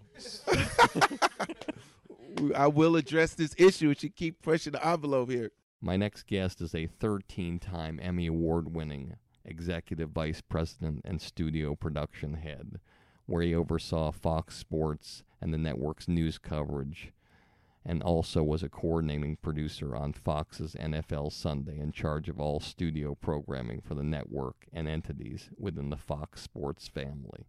He also served as president of the Speed Network while overseeing his duties at Fox Sports.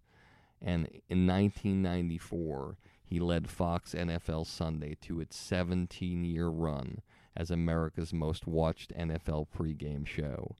As he liked to say, day one, show one, number one. He's been involved in World Series, All-Star games, Super Bowl specials, as well as many, many Super Bowl telecasts. I know you're going to like him a lot. It was great having him here. Please welcome Scott Ackerson. I was doing weekends, and now I'm doing 6 and 11 o'clock, Monday through Friday, just reps 5 days a week, getting paid under $9,000 at that time. For $9,000 a year to do 2 shows a day, 10 shows a week, 520 shows a year, Yes. and you're getting $9,000. I wasn't even getting $9,000. I actually ended up getting 9-1 because I made an agreement that after 90 days, if I was still there, I got a $500 raise. So anyway, so I was at 8.6, and then I got up to 9.1. So I was in hog heaven when I got up to 9.1. Wow.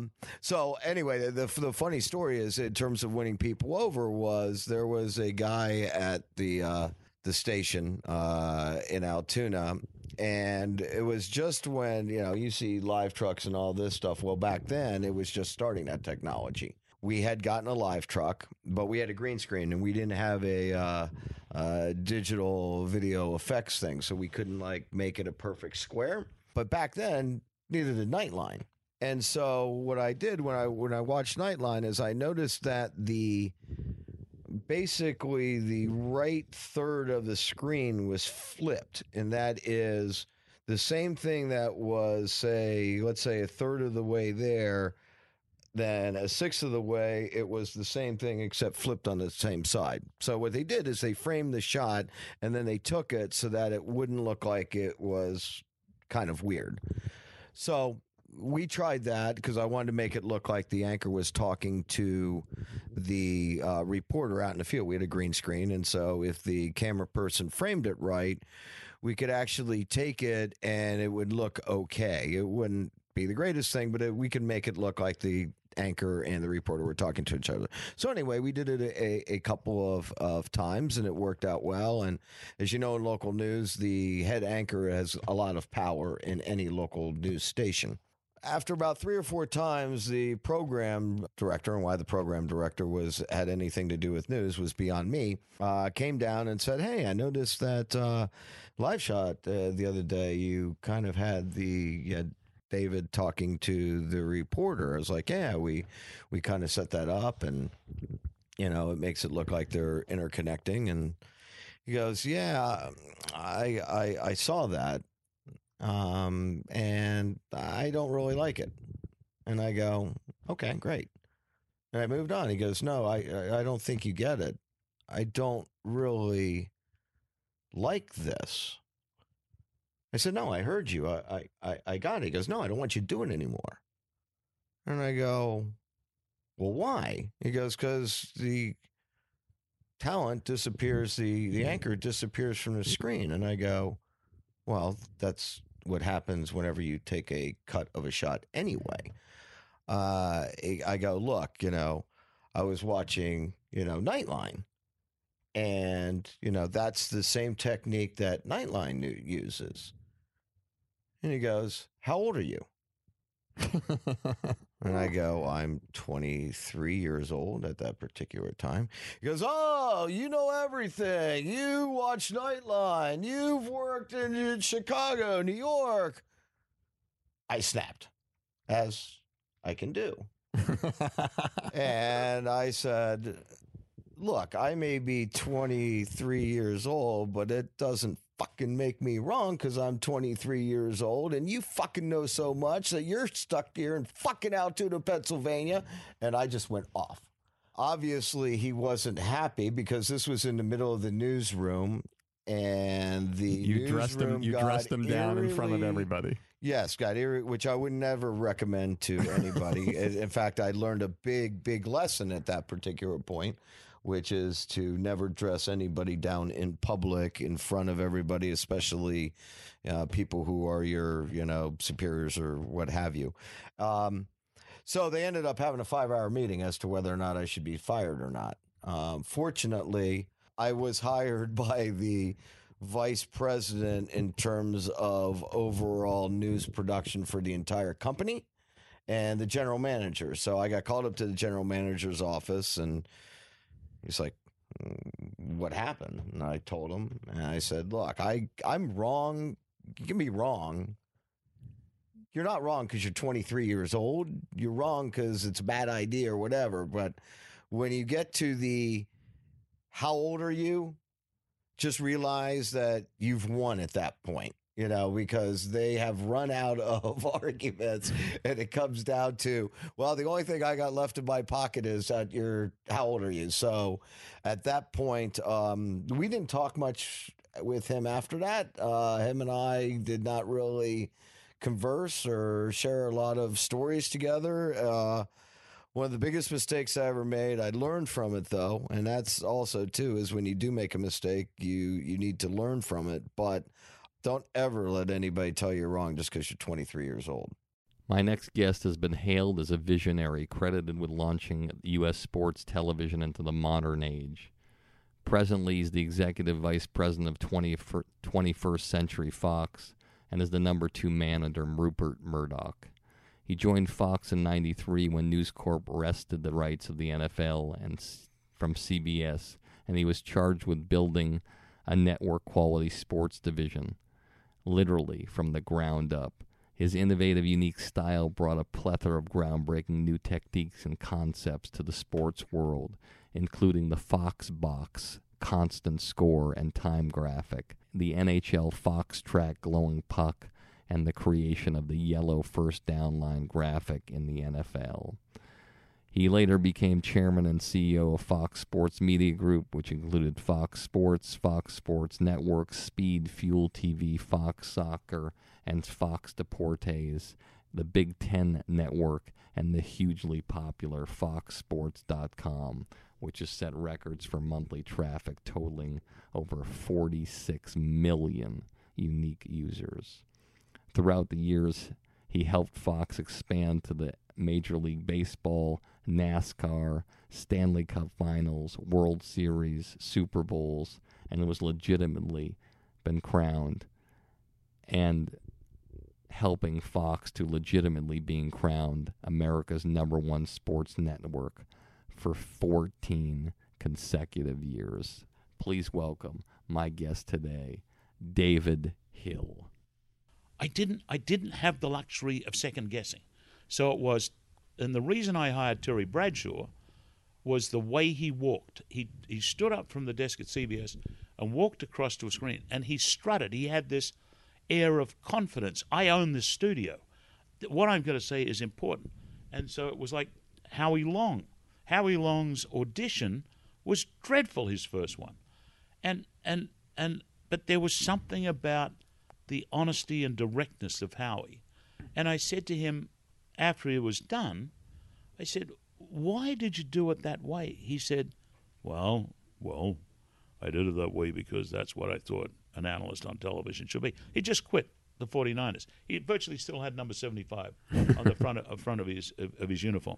And I said, no, there's a thing in television. It's the truth drug. Is that lens. It shows you who you are. You just get and do that thing as you are, as Howie Long. But and you gave him another chance. Yeah. Why'd you give him another chance? Because I could see there was something there. Jimmy Johnson, Ed Goren went and talked him into doing it. Ed Goren, another senior executive. Yeah, and who's lovely. And but there was never an opportunity to go, oh, I wonder if we've done the right thing here. My next guest is acknowledged as the greatest living acting guru teacher in the world. He has coached Academy Award winners Helen Hunt in As Good as It Gets, Hilary Swank in Boys Don't Cry and $1 Million Baby. Additionally, he's worked with a plethora of Oscar and Golden Globe nominated actors, including Jim Carrey in The Majestic, Tobey Maguire in Seabiscuit, Leonardo DiCaprio in The Aviator and The Departed, Blood Diamond, Inception, and J. Edgar, as well as work with Emmy Award winner Hank Azaria in Tuesdays with Morrie. He began his career as an actor on Broadway and then segued into directing before he became a teacher, where he won the Obie Award for Best Play, the Drama Desk Award, the Outer Circle Critics Award for Outstanding Solo Performance, a Drama League honor, and a nomination for the John Gassner Playwriting Award. The story he's about to tell is about one of his other clients, and it really, really is powerful, and one that I always remember from all of the podcasts I've done, featuring his client, Michael Clark Duncan, and the story of the Green Mile. Please welcome a true holy shit moment man in every sense of the word, Larry Moss. Well, it was hard to cast John Coffey because he had to be so huge physically and be right, which was hard to find an actor who had been built up muscularly and that powerful and be 6'7" and all the things that John Coffey had to be. Long story short, Michael came in. He had been kind of a bit player. He had some roles. He was came from Chicago, low socioeconomic background, a lot of problems. We walked into the apartment. He said, I don't want to be here. And I said, well, Michael, you are here, and sit your ass down because you and I have to work on this script, and because you have to get past me to get to the screen test with Tom Hanks. And, he was scared, and he was mad, and he was a big black guy, and I was a skinny white guy, and there was that. And within an hour, we were holding hands and crying because I said, I want to know everything about your life, because you have to play John Coffey, which is really Jesus Christ, JC, and you have to have the pain of the world in your eyes and the beauty of the world in your eyes, and we have to find it. And if we find it, you can get this part. So we worked on it, and he opened his heart up, and it was fantastic. It was beautiful. We worked on all the scenes. We went to the screen test, and Tom Hanks came to the screen test in full costume and was never on screen. He just was there to find the actor to play that part, long story short, he did a wonderful test. They showed 3 actors. Michael got the job, and he said to me in my apartment, it's a beautiful thing, he said, I feel okay with you now, Mr. Moss, but how will I ever be able to do this in front of Mr. Hanks? And I said, we'll prepare. You'll get on the set. You'll do it. So comes the first day of shooting. I prepare him. He's in the jail cell. They're in a close-up. He starts to prepare emotionally. His right cheek starts to shake a little bit. And they say, Tom, starts to say action, and the camera's just on Michael. And he finishes the take, and it was so hilarious because Tom Hanks walked away and said, Jesus Christ, he's so fucking good. and it was very beautiful. And of course, you know, he went on to do a magnificent performance and become famous, and was proud of himself. And he said to me after the premiere, I said, how do you feel, Michael? He said, you know, Mr. Moss, when I used to get into an elevator, people would back away. Now they shake my hand. My next guest is one of the most respected reality producers in the world. He started his career working with Howard Stern in radio, TV, and pay-per-view specials, and later became a head writer and executive producer for MTV's hit dating show Singled Out, starring Jenny McCarthy and Chris Hardwick. From MTV, he moved to Fox to produce their first primetime event game show, Big Deal, and then returned to the late-night circle as a producer on The Keenan Ivory Wayans Show.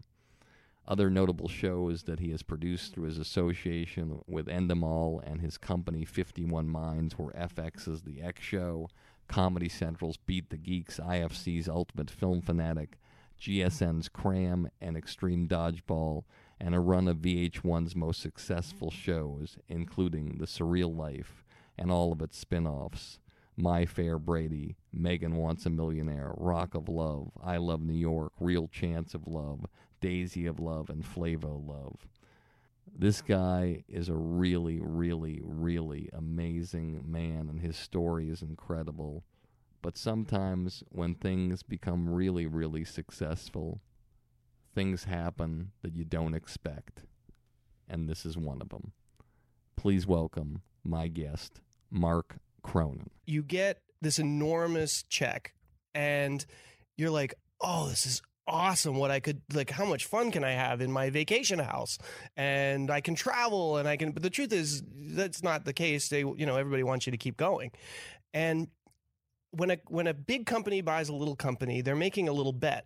They're saying to the little company, you can go on and be a little company yourself, and over the next 6 years, you might make X amount of dollars. We're going to come in and pay you that X amount of dollars right now. And we're then going to collect the money that you're going to make over the next 6 years. And the bet they're making, or the bet that you're making when you sell the company to this big company, is that they're paying you more than you would have made yourself anyway. And so somebody's going to lose that bet. Either the company is going to pay more money for your company than you'll make back for them, or they're going to make less than what you're going to make less than what you would have made without them.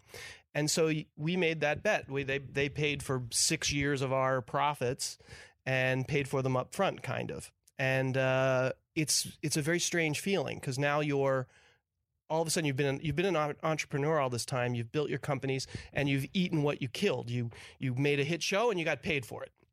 Now your job is to earn back the money that they've paid you. You've already been paid, and now your job is to keep working as hard as you can so that they make money on the purchase. And it's like almost like they're relying on your goodwill or your moral stature that you don't want to just freeload off and take their money and run. Like, you need to keep churning out money for them so that they can make back the money they gave you. And it's a very weird feeling. My next guest is an Emmy Award-winning television executive with over 30 years' experience in the business. He was the founder and president of Big Ticket Television that created such hit shows as Judge Judy, Judge Joe Brown, Moesha, The Parkers, Jamie Kennedy Experiment, and the acclaimed comedy satire Nightstand with Dick Dietrich, one of my favorites. He also served as president of Spelling Entertainment and was a senior VP at Warner Brothers, overseeing such blockbuster shows as Night Court, Growing Pains, Head of the Class, Spencer for Hire, China Beach, Life Goes On, and Murphy Brown. I know you're going to like this guy a lot, and the story, Jesus, about a woman who now makes $45 million a year is truly, truly incredible.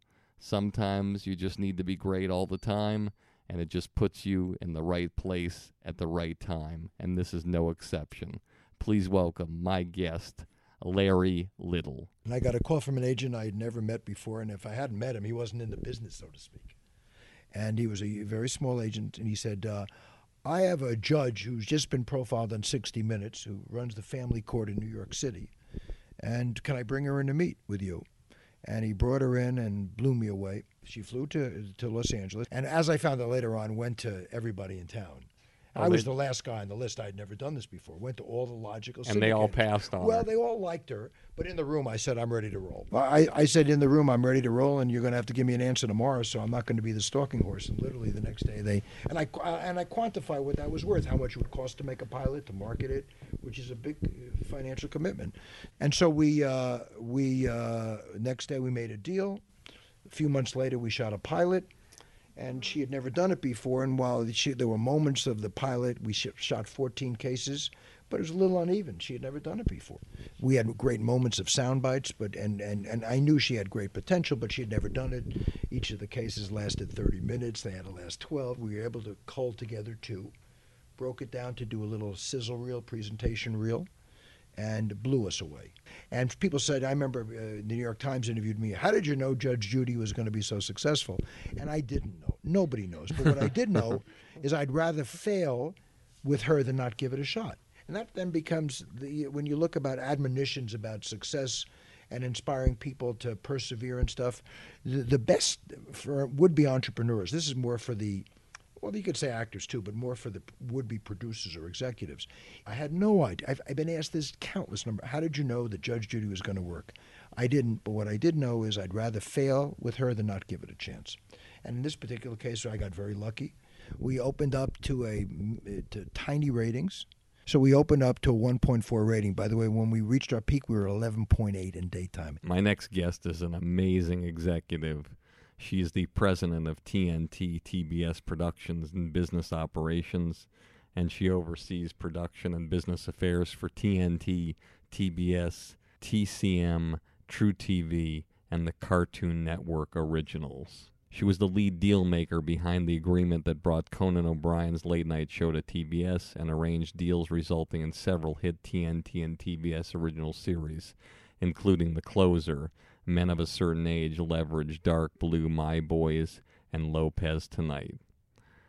Please welcome a very impactful person and somebody I always love being around, Sandra Dewey. One of the huge adjustments I had when I moved to LA was there was a premium on being a fair person. Like it wasn't like how much could I get. You didn't want to get more than was your share. That you would have been embarrassed by that. That was sort of the culture from where I grew up. You would never try to cut in front of someone in line. You know, people paid attention to those sort of things, and people who did that, they were bad people. You know, good people were the ones that said, you know, after you, and let's treat everyone fairly. So when I came to LA, and there was this sort of, you know, massive humanity, and people were like, it was kind of a badge of honor if you could figure out how to beat the movie line or whatever. You could get to the Hollywood Bowl and get your car out before everyone else. You know, people, that was a big victory, but it was a shock to my consciousness. I lived in a state of kind of uncomfortableness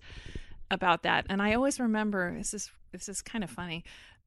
In my early years here, that movie Seven came out with Brad Pitt, and someone must have invited me to go to, you know, there was I don't know if it was the premiere or a screening of it or something. And there was a group of us, we were lined up outside. There was like a little, you know, velvet rope, and we were all in this line. And they were starting to let people in, and up comes this person who in my mind I have decided was an agent just based on the suit and the gait, but comes kind of marching up and just steps literally right in front of me in line. And I was so flabbergasted by the boldness of it, you know, and I tapped him on the shoulder and I said, "Excuse me, you know, is there a reason why you think you're better than all these people who've been waiting in line?" And he said to me, "Many." My next guest has emerged as one of the most versatile, unique voices in comedy and as a 2-time New York Times best-selling author. He sells out theaters nationwide as a stand-up comedian, was a regular contributor on Tonight Show with Jay Leno, and guest on The Late Show with David Letterman, Jimmy Kimmel Live, Chelsea Lately, Inside Amy Schumer, and Late Night with Jimmy Fallon. On the radio, he's one of the stars of the popular Opie radio show. Now he does a nightly music show, Obsessed, on Ozzy's Boneyard, and hosts his own weekly advice show. He also has appeared as an actor in numerous TV series and feature films, has had 3 one-hour comedy specials, 4 albums, and created the Antisocial Comedy Tour franchise. Please welcome one of my friends and one of the best comedians you'll ever see, Jim Norton. First joke I ever did on stage was a terrible joke. It was something about scientists had discovered a black hole, and then it turned out it was just Oprah Winfrey laying spread eagle. That was the first joke I ever told on stage. It was a giant Oprah Winfrey vagina joke, and it didn't get a laugh. It got nothing. And that was the weird part for me, was hearing my voice projected over a microphone and not hearing anything back. You know, with your friends, anything you say, they laugh at. You have that relationship. I didn't have that with an audience, so I didn't understand that you have to establish something, be comfortable. You told me, actually, when I was in 1997, I was 7 years in at that point, or 96, I used to psych myself out before gigs. They're going to fucking hate me. I had to do that. And we were in the comic strip, and you said one time, one day, you're not going to need that. You're just going to walk into a room and be funny. You told me that, and I was like, that was one thing I always remembered, that I wouldn't need to get myself into a headspace of being negative. That was one piece of advice I remembered for a long time, is you never have to do anything to get yourself ready to be funny. You know, you just got to go on stage and be funny. So that was probably the most important thing you taught me, was that one moment, because that's one thing. It's the only bit of advice I can ever remember a manager or agent giving me that I actually remember specifically when I got it and where I got it. That was very helpful, because it saved me a lot of agony and a lot of self-doubt, which I still have anyway, but nowhere near what it used to be. You know, I'm not psyched out the crowd's going to hate me. If they do, they do. My next guest is really impactful. You're going to love this guy a lot. He, believe it or not, is a guy who's produced television, film, and was also the president of BET. How many people can say that? Incredible, right? He started off at Harvard University, where he worked on a 10-minute film that he believed was special. It eventually went on to become one of the highest-grossing films of its time, and we're talking about House Party, with the franchise that had a second and third incarnation as well. He also produced and or directed other movies, including Posse, Bebe's Kids, The Great White Hype, Joe's Apartment, Ride, The Ladies' Man, Serving Sarah, Robin Harris Live from the Comedy Act Theater, and The Mother Lode, which he's about to talk about right now, Django Unchained. Please welcome a guy you're going to love, Reggie Hudlin. We're at an Oscar party at the Beverly Hills Hotel, and I see Quentin. And he goes, "So, and we get into the debate about slave movies." And he's like, "Oh, you heard you didn't like certain." I was like, "Well, no. How do you even know I didn't like that movie?" But no, I didn't like that movie. So we start going on back and forth, and I say, to me, there's only one great movie about slavery, and it's called Spartacus. And until you make a movie like that about the American experience, I'm not interested. So we argue some more. But what about it? I'm like, he was naming other films, and I said, look, those movies are very well intended, right? But none of them satisfy me personally as much as Fred Williamson and The Legend of Nigger Charlie. Now that's a movie. And he was like, I have nothing to say to that. I go, I know. I'm like, oh God, I finally won one with this guy. He's tough. He's very smart, very tasteful. So that was it. That was the end of the conversation. Till 15 years later. And, we get together. He's, I'm very lucky. I get to see his rough cuts or, new scripts. When he goes, "Hey man, just finished a new script. Come by the house. I'm having a little party." Great. Come by. Gang of people there finally winds down, into the night. It's me, the RZA, Quentin, and Warren Beatty. Quentin gives me this phone book of a script. Poof. And he goes, "You planted the seed. This is the tree." I'm like, what? And he reminds me of this conversation we had 15 years ago about slave movies. And I'm like, are you serious? And he goes, yeah, well, just read it. Tell me what you think. So I go home, I'm reading it. He's blowing up my phone. Hey, what do you think? What do you think? What do you think?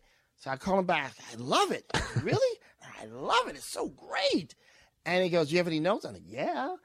So we talked for a half hour, and I'm talking about, he goes, oh, those are good notes. I go, oh, well, thank you, man. I'm so happy for you. So glad to know you're going back to work. Can't wait to see the movie. He goes, oh, no. We're doing this together. And at this point, I'm like, nah, you're just gassing me up. Like, no. I talked to Harvey Weinstein. I talked to Stacey Sher. Everybody wants you on board. I'm like, then you realize this is happening. And this is happening. You're the last person to find out you're part in the plan. But the plans are moving forward unless you stop it. Right? So I go, well, look, let's go. So a week later, we're in Louisiana scouting locations. My next guest is incredible. Wow. Such a powerful guy. He's a multiple Emmy award-winning 35-year entertainment veteran who started his career, who I work with on a show called Mr. Box Office with Bill Bellamy, John Lovitz, and Vivica Fox. But he started his career when he's 14 years old, when he got his first break, when stand-up comedian Jimmy Walker saw his stand-up act and was so impressed they invited him to join his writing group, which included young comedians Jay Leno and David Letterman. The story he's about to tell is when he was 18 years old, when he made his television debut on The Tonight Show starring Johnny Carson after spending a summer on the NBC lot. After spending many summers on the NBC lot as his mom worked at the company. This story I know you're going to love. Please welcome Byron Allen. I would go to NBC with her. And it was there that I fell in love with comedy and with television. Because it was there at NBC. At this point, I'm a young kid. I'm 12, 13 years old. This is in the 70s, in the early to mid 70s. And it was there that I would go from studio to studio to studio and watch how they created and made television. So I would watch them tape The Tonight Show. I would watch Johnny Carson pull into his parking lot, his parking space, every day at 2 o'clock. And he would turn the corner like clockwork onto that lot at 2 o'clock. And he would get out of his whatever white Corvette or whatever car he had. And he would get out with his brown paper bag lunch. And he would bounce up to his office and he would say, "How you doing, kid?" Because I'd always happen to be near his parking space, and I always just kind of wait for 2 o'clock. And I swear I would just turn my head, and sure enough, there's my hero. So I ended up doing the show May 17th, 1979. It's always something like a second birthday. And here's the thing that was so special. I remember standing behind the curtain, waiting for the music to come out of the commercial break. And I remember thinking, the next 5 minutes will change the lives of my mother and I forever. I'm standing behind the curtain. And clearly I'm in that studio now hundreds of times. And I'm talking to one of the guys backstage who's a buddy because I'm hanging out there. I know all the guys. And all of a sudden he stops talking. And he's like he's shaking almost. And he's and he points behind me. And it's Johnny Carson because it's the commercial break and it's time for me to come on. And Johnny says, "Don't worry, kid. You're going to kill." At that moment, I could have made 500 chairs laugh. It didn't matter. My next guest brought an energy to the podcast unlike anybody else. He is a leader of men and women, and he's a young man who garners the respect of everybody he works with.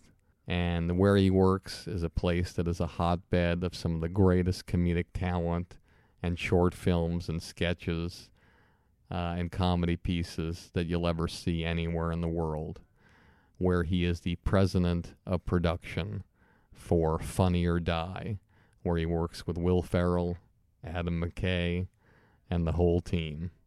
I know you're going to like him a lot. His stories were wonderful. Here's one of them. Please welcome Mike Farah. My very first gig was working security at movie premieres. I met a girl in my building who was a manager of, it's still the main company, SMS, that's at every premiere. She was like a manager there. And I had a suit because I had gotten that corporate gig, that internship. And she's like, oh, do you want to come be a security guard? I'll give you $50. I was like, fuck yeah, I want to go work security. Like, I've never been to a movie premiere. And I still see some of the people when I go to premieres. I still see some of the people that I worked with when I was a security guard. And so I did that. I did that a ton. I had a bunch of unpaid internships. I was actually fired from an unpaid internship. And what's even worse is it was at New Regency, which is right outside your window, practically. And I had to enroll in Santa Monica Community College just to take the unpaid internship that I was subsequently fired from after 3 weeks. But I still passed the class, which was a nice thing because I wrote my final paper about being fired from my unpaid internship. I was also overnight food expediter at the Standard Hotel for over 2 years on Sunset. So I worked in the I've always worked in restaurants. If you can't work in the restaurant industry, you shouldn't work in Hollywood because it's essentially all a service industry. So by the time I got into UTA, which was a whole other story how that happened. I got there because a good friend of mine, Yoni Brenner, who's a great writer, was staying on my sofa, and he knew Peter Benedict, who's one of the founders of UTA and is a big Michigan supporter. And Yoni was just like, oh, yeah, I heard about this party that at Peter's house for the Michigan Film Department. And I was just like, Yoni, I got to go to that party because that's how I could get a job. And we went. We weren't invited, but we were able to get in. These nice ladies kind of took mercy on us and let us in. And I spoke to Peter Benedict for probably 90 seconds at his party. And the next day I woke up with a job offer. And that was on my 25th birthday. And he literally changed my life with that one phone call. My next guest just happens to be the Little League coach of my son's baseball teams, which is kind of odd when you have a guy coaching your kids who is a 17-year veteran of Major League Baseball, a guy who's made all-star teams, and a guy who Big Papi dedicated the World Championship in 2007 to him after the Red Sox won the World Series. A guy who early on in his career knew from the moment he started in high school that he wanted to be a professional baseball player. A guy who, all through his career, said the things he was going to do and made them happen. The motivation that this guy has is unique. I never had a professional athlete on the show before, and I haven't had one since. But what he has to say is very, very powerful. Please welcome Royce Clayton. But my uncle, my play uncle, because you got a lot of uncles and aunts in the community. But I remember there was something like a foul ball goes up over the third base line. I'm playing short, and I go busting towards the dugout, and I kind of scale the fence and just grab it, bring it back. And after the game, he goes, son, you're going to play in the big leagues one day. I'll never forget that. I became a student. I studied every single thing. And there's a certain mentality, and I tell people all the time, I played with a lot of talented guys growing up that had a lot of ability, but to be a pro is a word, pro. It's a professional. So you go about your work in the right way. You live your life in the right way. There's very few people that can cheat the system and become a pro. So I just put that in perspective. People try to break them down to understand. And it's not like, okay, he's fast, he's this, he's that. There's a whole mentality behind being a pro that people that aren't pros don't have it. And it's that dedication, that work ethic, and the understanding of what it is to be a pro. Just understanding the dedication and work ethic of repetitions, going after it. After practice, doing more practice. Every waking moment, dreaming about that and doing extra things I would understand would make me a better player. I enjoyed it, so it wasn't work. Imitate greatness. I mean, that was the more I talk about the big moral of the stories that we talked about today was about me imitating everything Ozzie did on and off the field professionally. I became that player, replaced that player, and to me went on. And in the business world, I try to imitate greatness. I've, been persistent in following up with those types of people because I want to be successful and want to imitate the true recipe for that success. So I just try to surround myself with positive people, imitate greatness, and just want a little bit of that to rub off on me. My next guest always makes me happy. She is incredibly talented and an award-winning film and television actress, writer, director, and producer. She began her career, believe it or not, as a stand-up comedian. In New York, she was once asked to dub screams for The Last Temptation of Christ, leading to a long collaboration with director Martin Scorsese, during which she appeared in several of his films, including Goodfellas and Cape Fear. She has appeared in numerous television shows and guest and recurring roles, including The Larry Sanders Show, Frasier, Drew Carey Show, Grey's Anatomy, and Entourage. She was nominated for an Emmy for her performance on HBO's 6 Feet Under and is a regular on the hit NBC series Welcome to Sweden. Her web series, Easy to Assemble, has won 6 Webby Awards and has been viewed over 40 million times. Please welcome my friend and an incredibly talented person, somebody who I loved working with on the first show I ever executive produced, Action. I know you're going to love this woman. Please welcome Illeana Douglas. There was somebody in the company that was working for this director named Frank Perry, and Frank Perry his office was next to Peggy Siegel, publicist, very famous publicist. She had an assistant, and that assistant was actually going to work for Marty, and they recommended me because they said, oh, she's got like showbiz, she's very personable, and she's got like an encyclopedic knowledge of show business, which I did at the time. I sort of knew everybody. And so I got a job, working there in the office, and it was an amazing job working behind the scenes. We did films like The Untouchables, Beverly Hills Cop 2.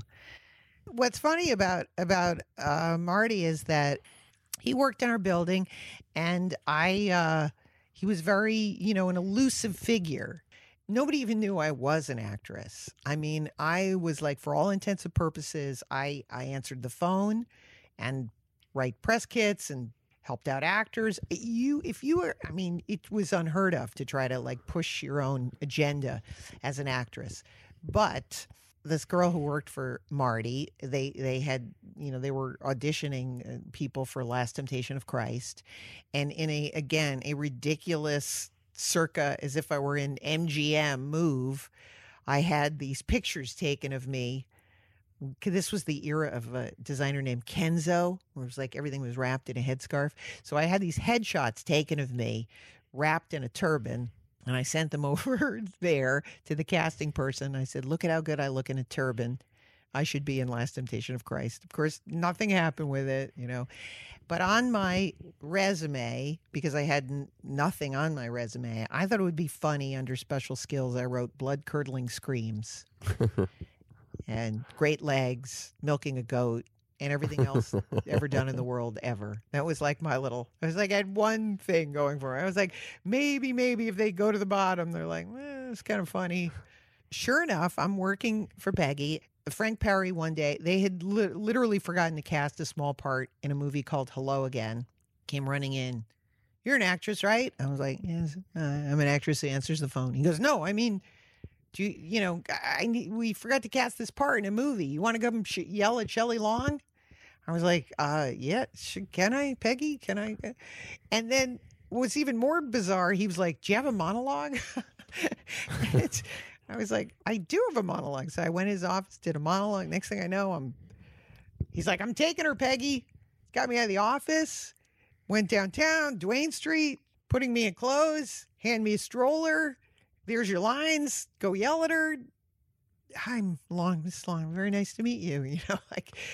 I'm like, okay, that's over. Okay, cut. Bring her back up. I got my SAG card. I was like, this is unbelievable. They had to Taft-Hartley me, as they call it. But that is how I became a Screen Actors Guild member, yelling at Shelley Long. This story made it around the building. They were like, I heard this crazy Frank Perry literally was like, you're going to be in my movie. And I was like, well, it wasn't that big. But it was kind of like a story, like a publicist had made it up. But for the first time, people had this awareness that, like, oh, you're funny. You're an actress. You're an actress? So I sent my resume over to Marty's assistant, and she says, it says here on your special skills, blood-curdling scream. Do you really have a blood-curdling scream? And I was like, oh, yeah, I really do. And she goes, all right. I'm gonna send you down because they need to dub a scream for Barbara Hershey in Last Temptation of Christ. They need to dub a scream, and you're gonna go down at 5:00 today and scream for Martin Scorsese. Well, I can't think of a better way to end this episode than to share something with you that's a little unusual, because I did not record it on Industry Standard. I recorded it on Jay Moore's podcast, More Stories, the last time I was on, and it was the last story I told before the episode ended. And I've gotten a tremendous amount of feedback and so many letters and emails about this. I thought it would only be proper to close with it. It's a different kind of story than I normally tell.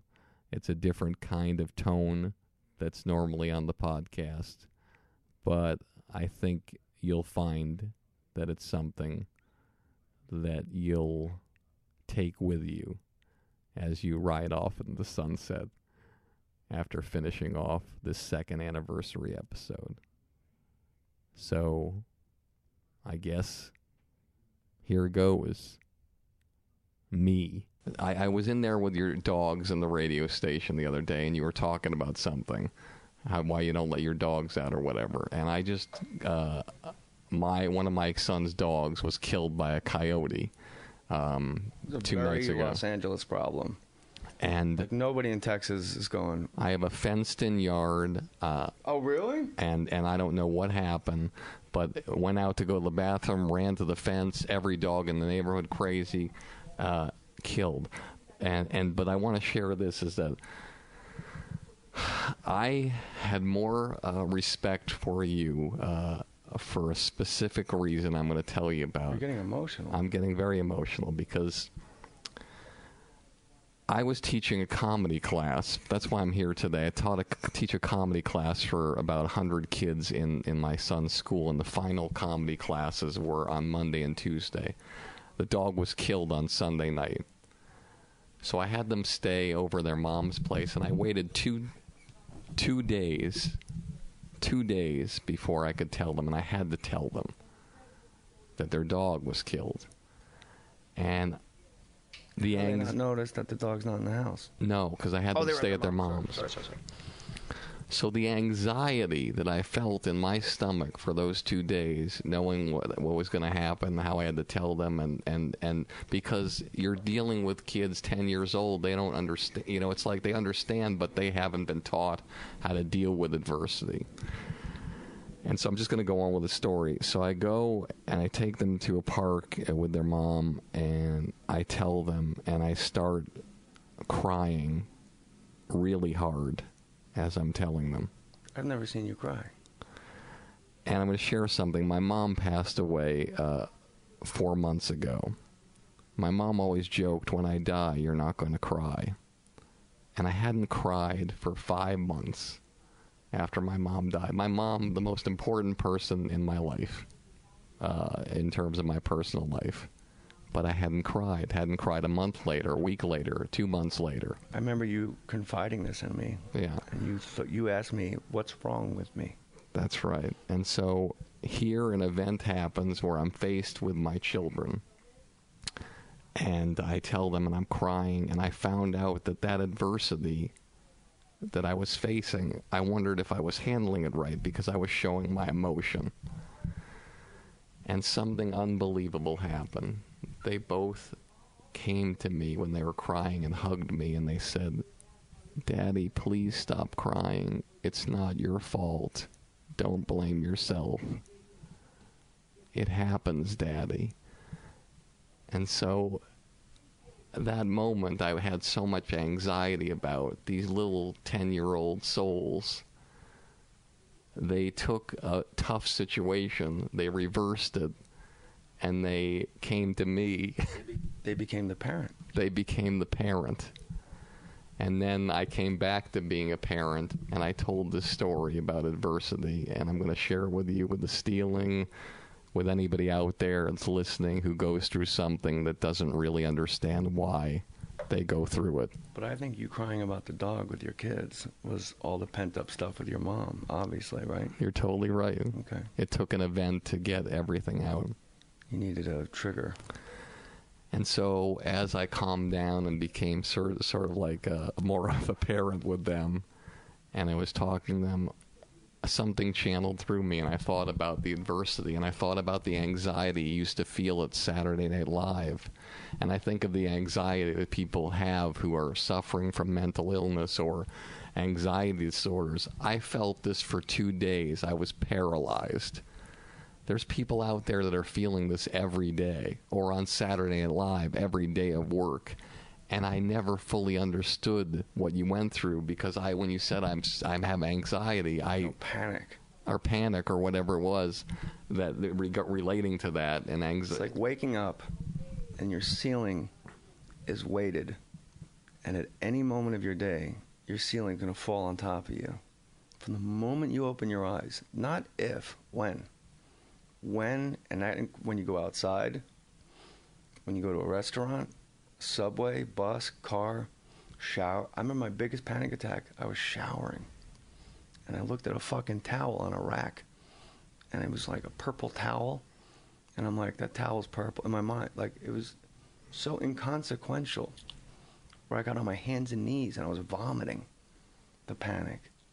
It's insane what triggers it. And that's why I was thinking about you so strongly, because I thought to myself, I have so much respect for Jay and what he went through. I have so much respect for all the people out there going through. Because 2 days, and I was ready to buy a handgun. And to think that somebody goes through their whole life or a whole working experience to try to figure out how to stop it. And so I'm in front of my kids, and they're crying, and I say, listen, I want to tell you something. I want to tell you a story that I think will help you understand when these things happen, when bad things happen. I said, look, and you alluded to it earlier in the podcast, I said, about 25 years ago, as you know, I was married before Mommy. She was 23 years old. I was 25. She died after 8 months. I didn't know she was going to die. It just happened, just like your dog. You don't know when it's going to happen.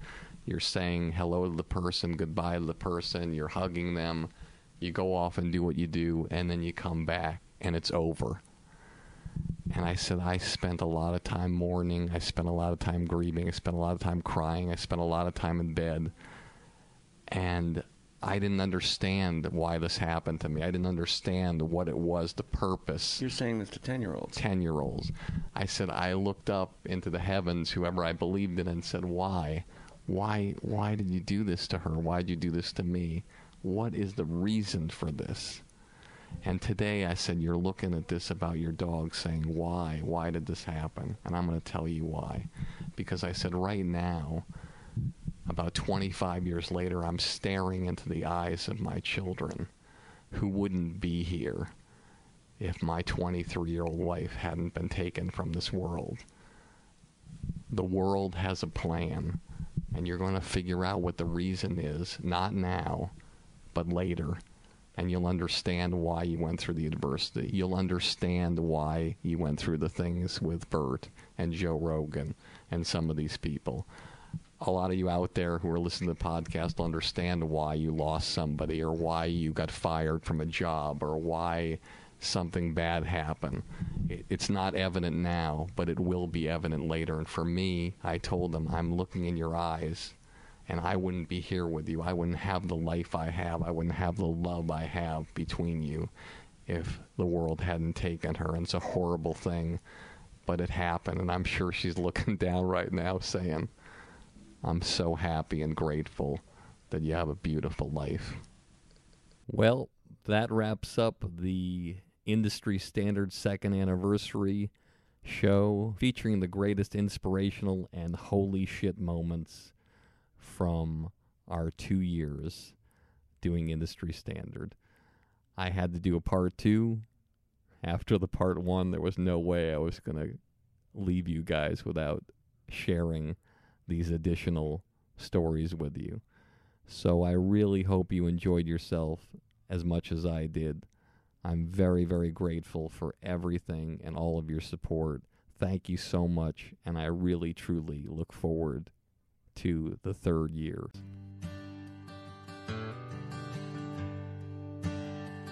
They say it's the glory, I'll scream your name, put you on shoulders, walk you to fame. You'll get all the money, drive that fancy car, all the people love you, 'cause you're going far. Life is for the dreamers, they have all to gain. It's never quite over till it all feels the same. You pick your own poison, dig your own grave down in the valley of fortune and pain.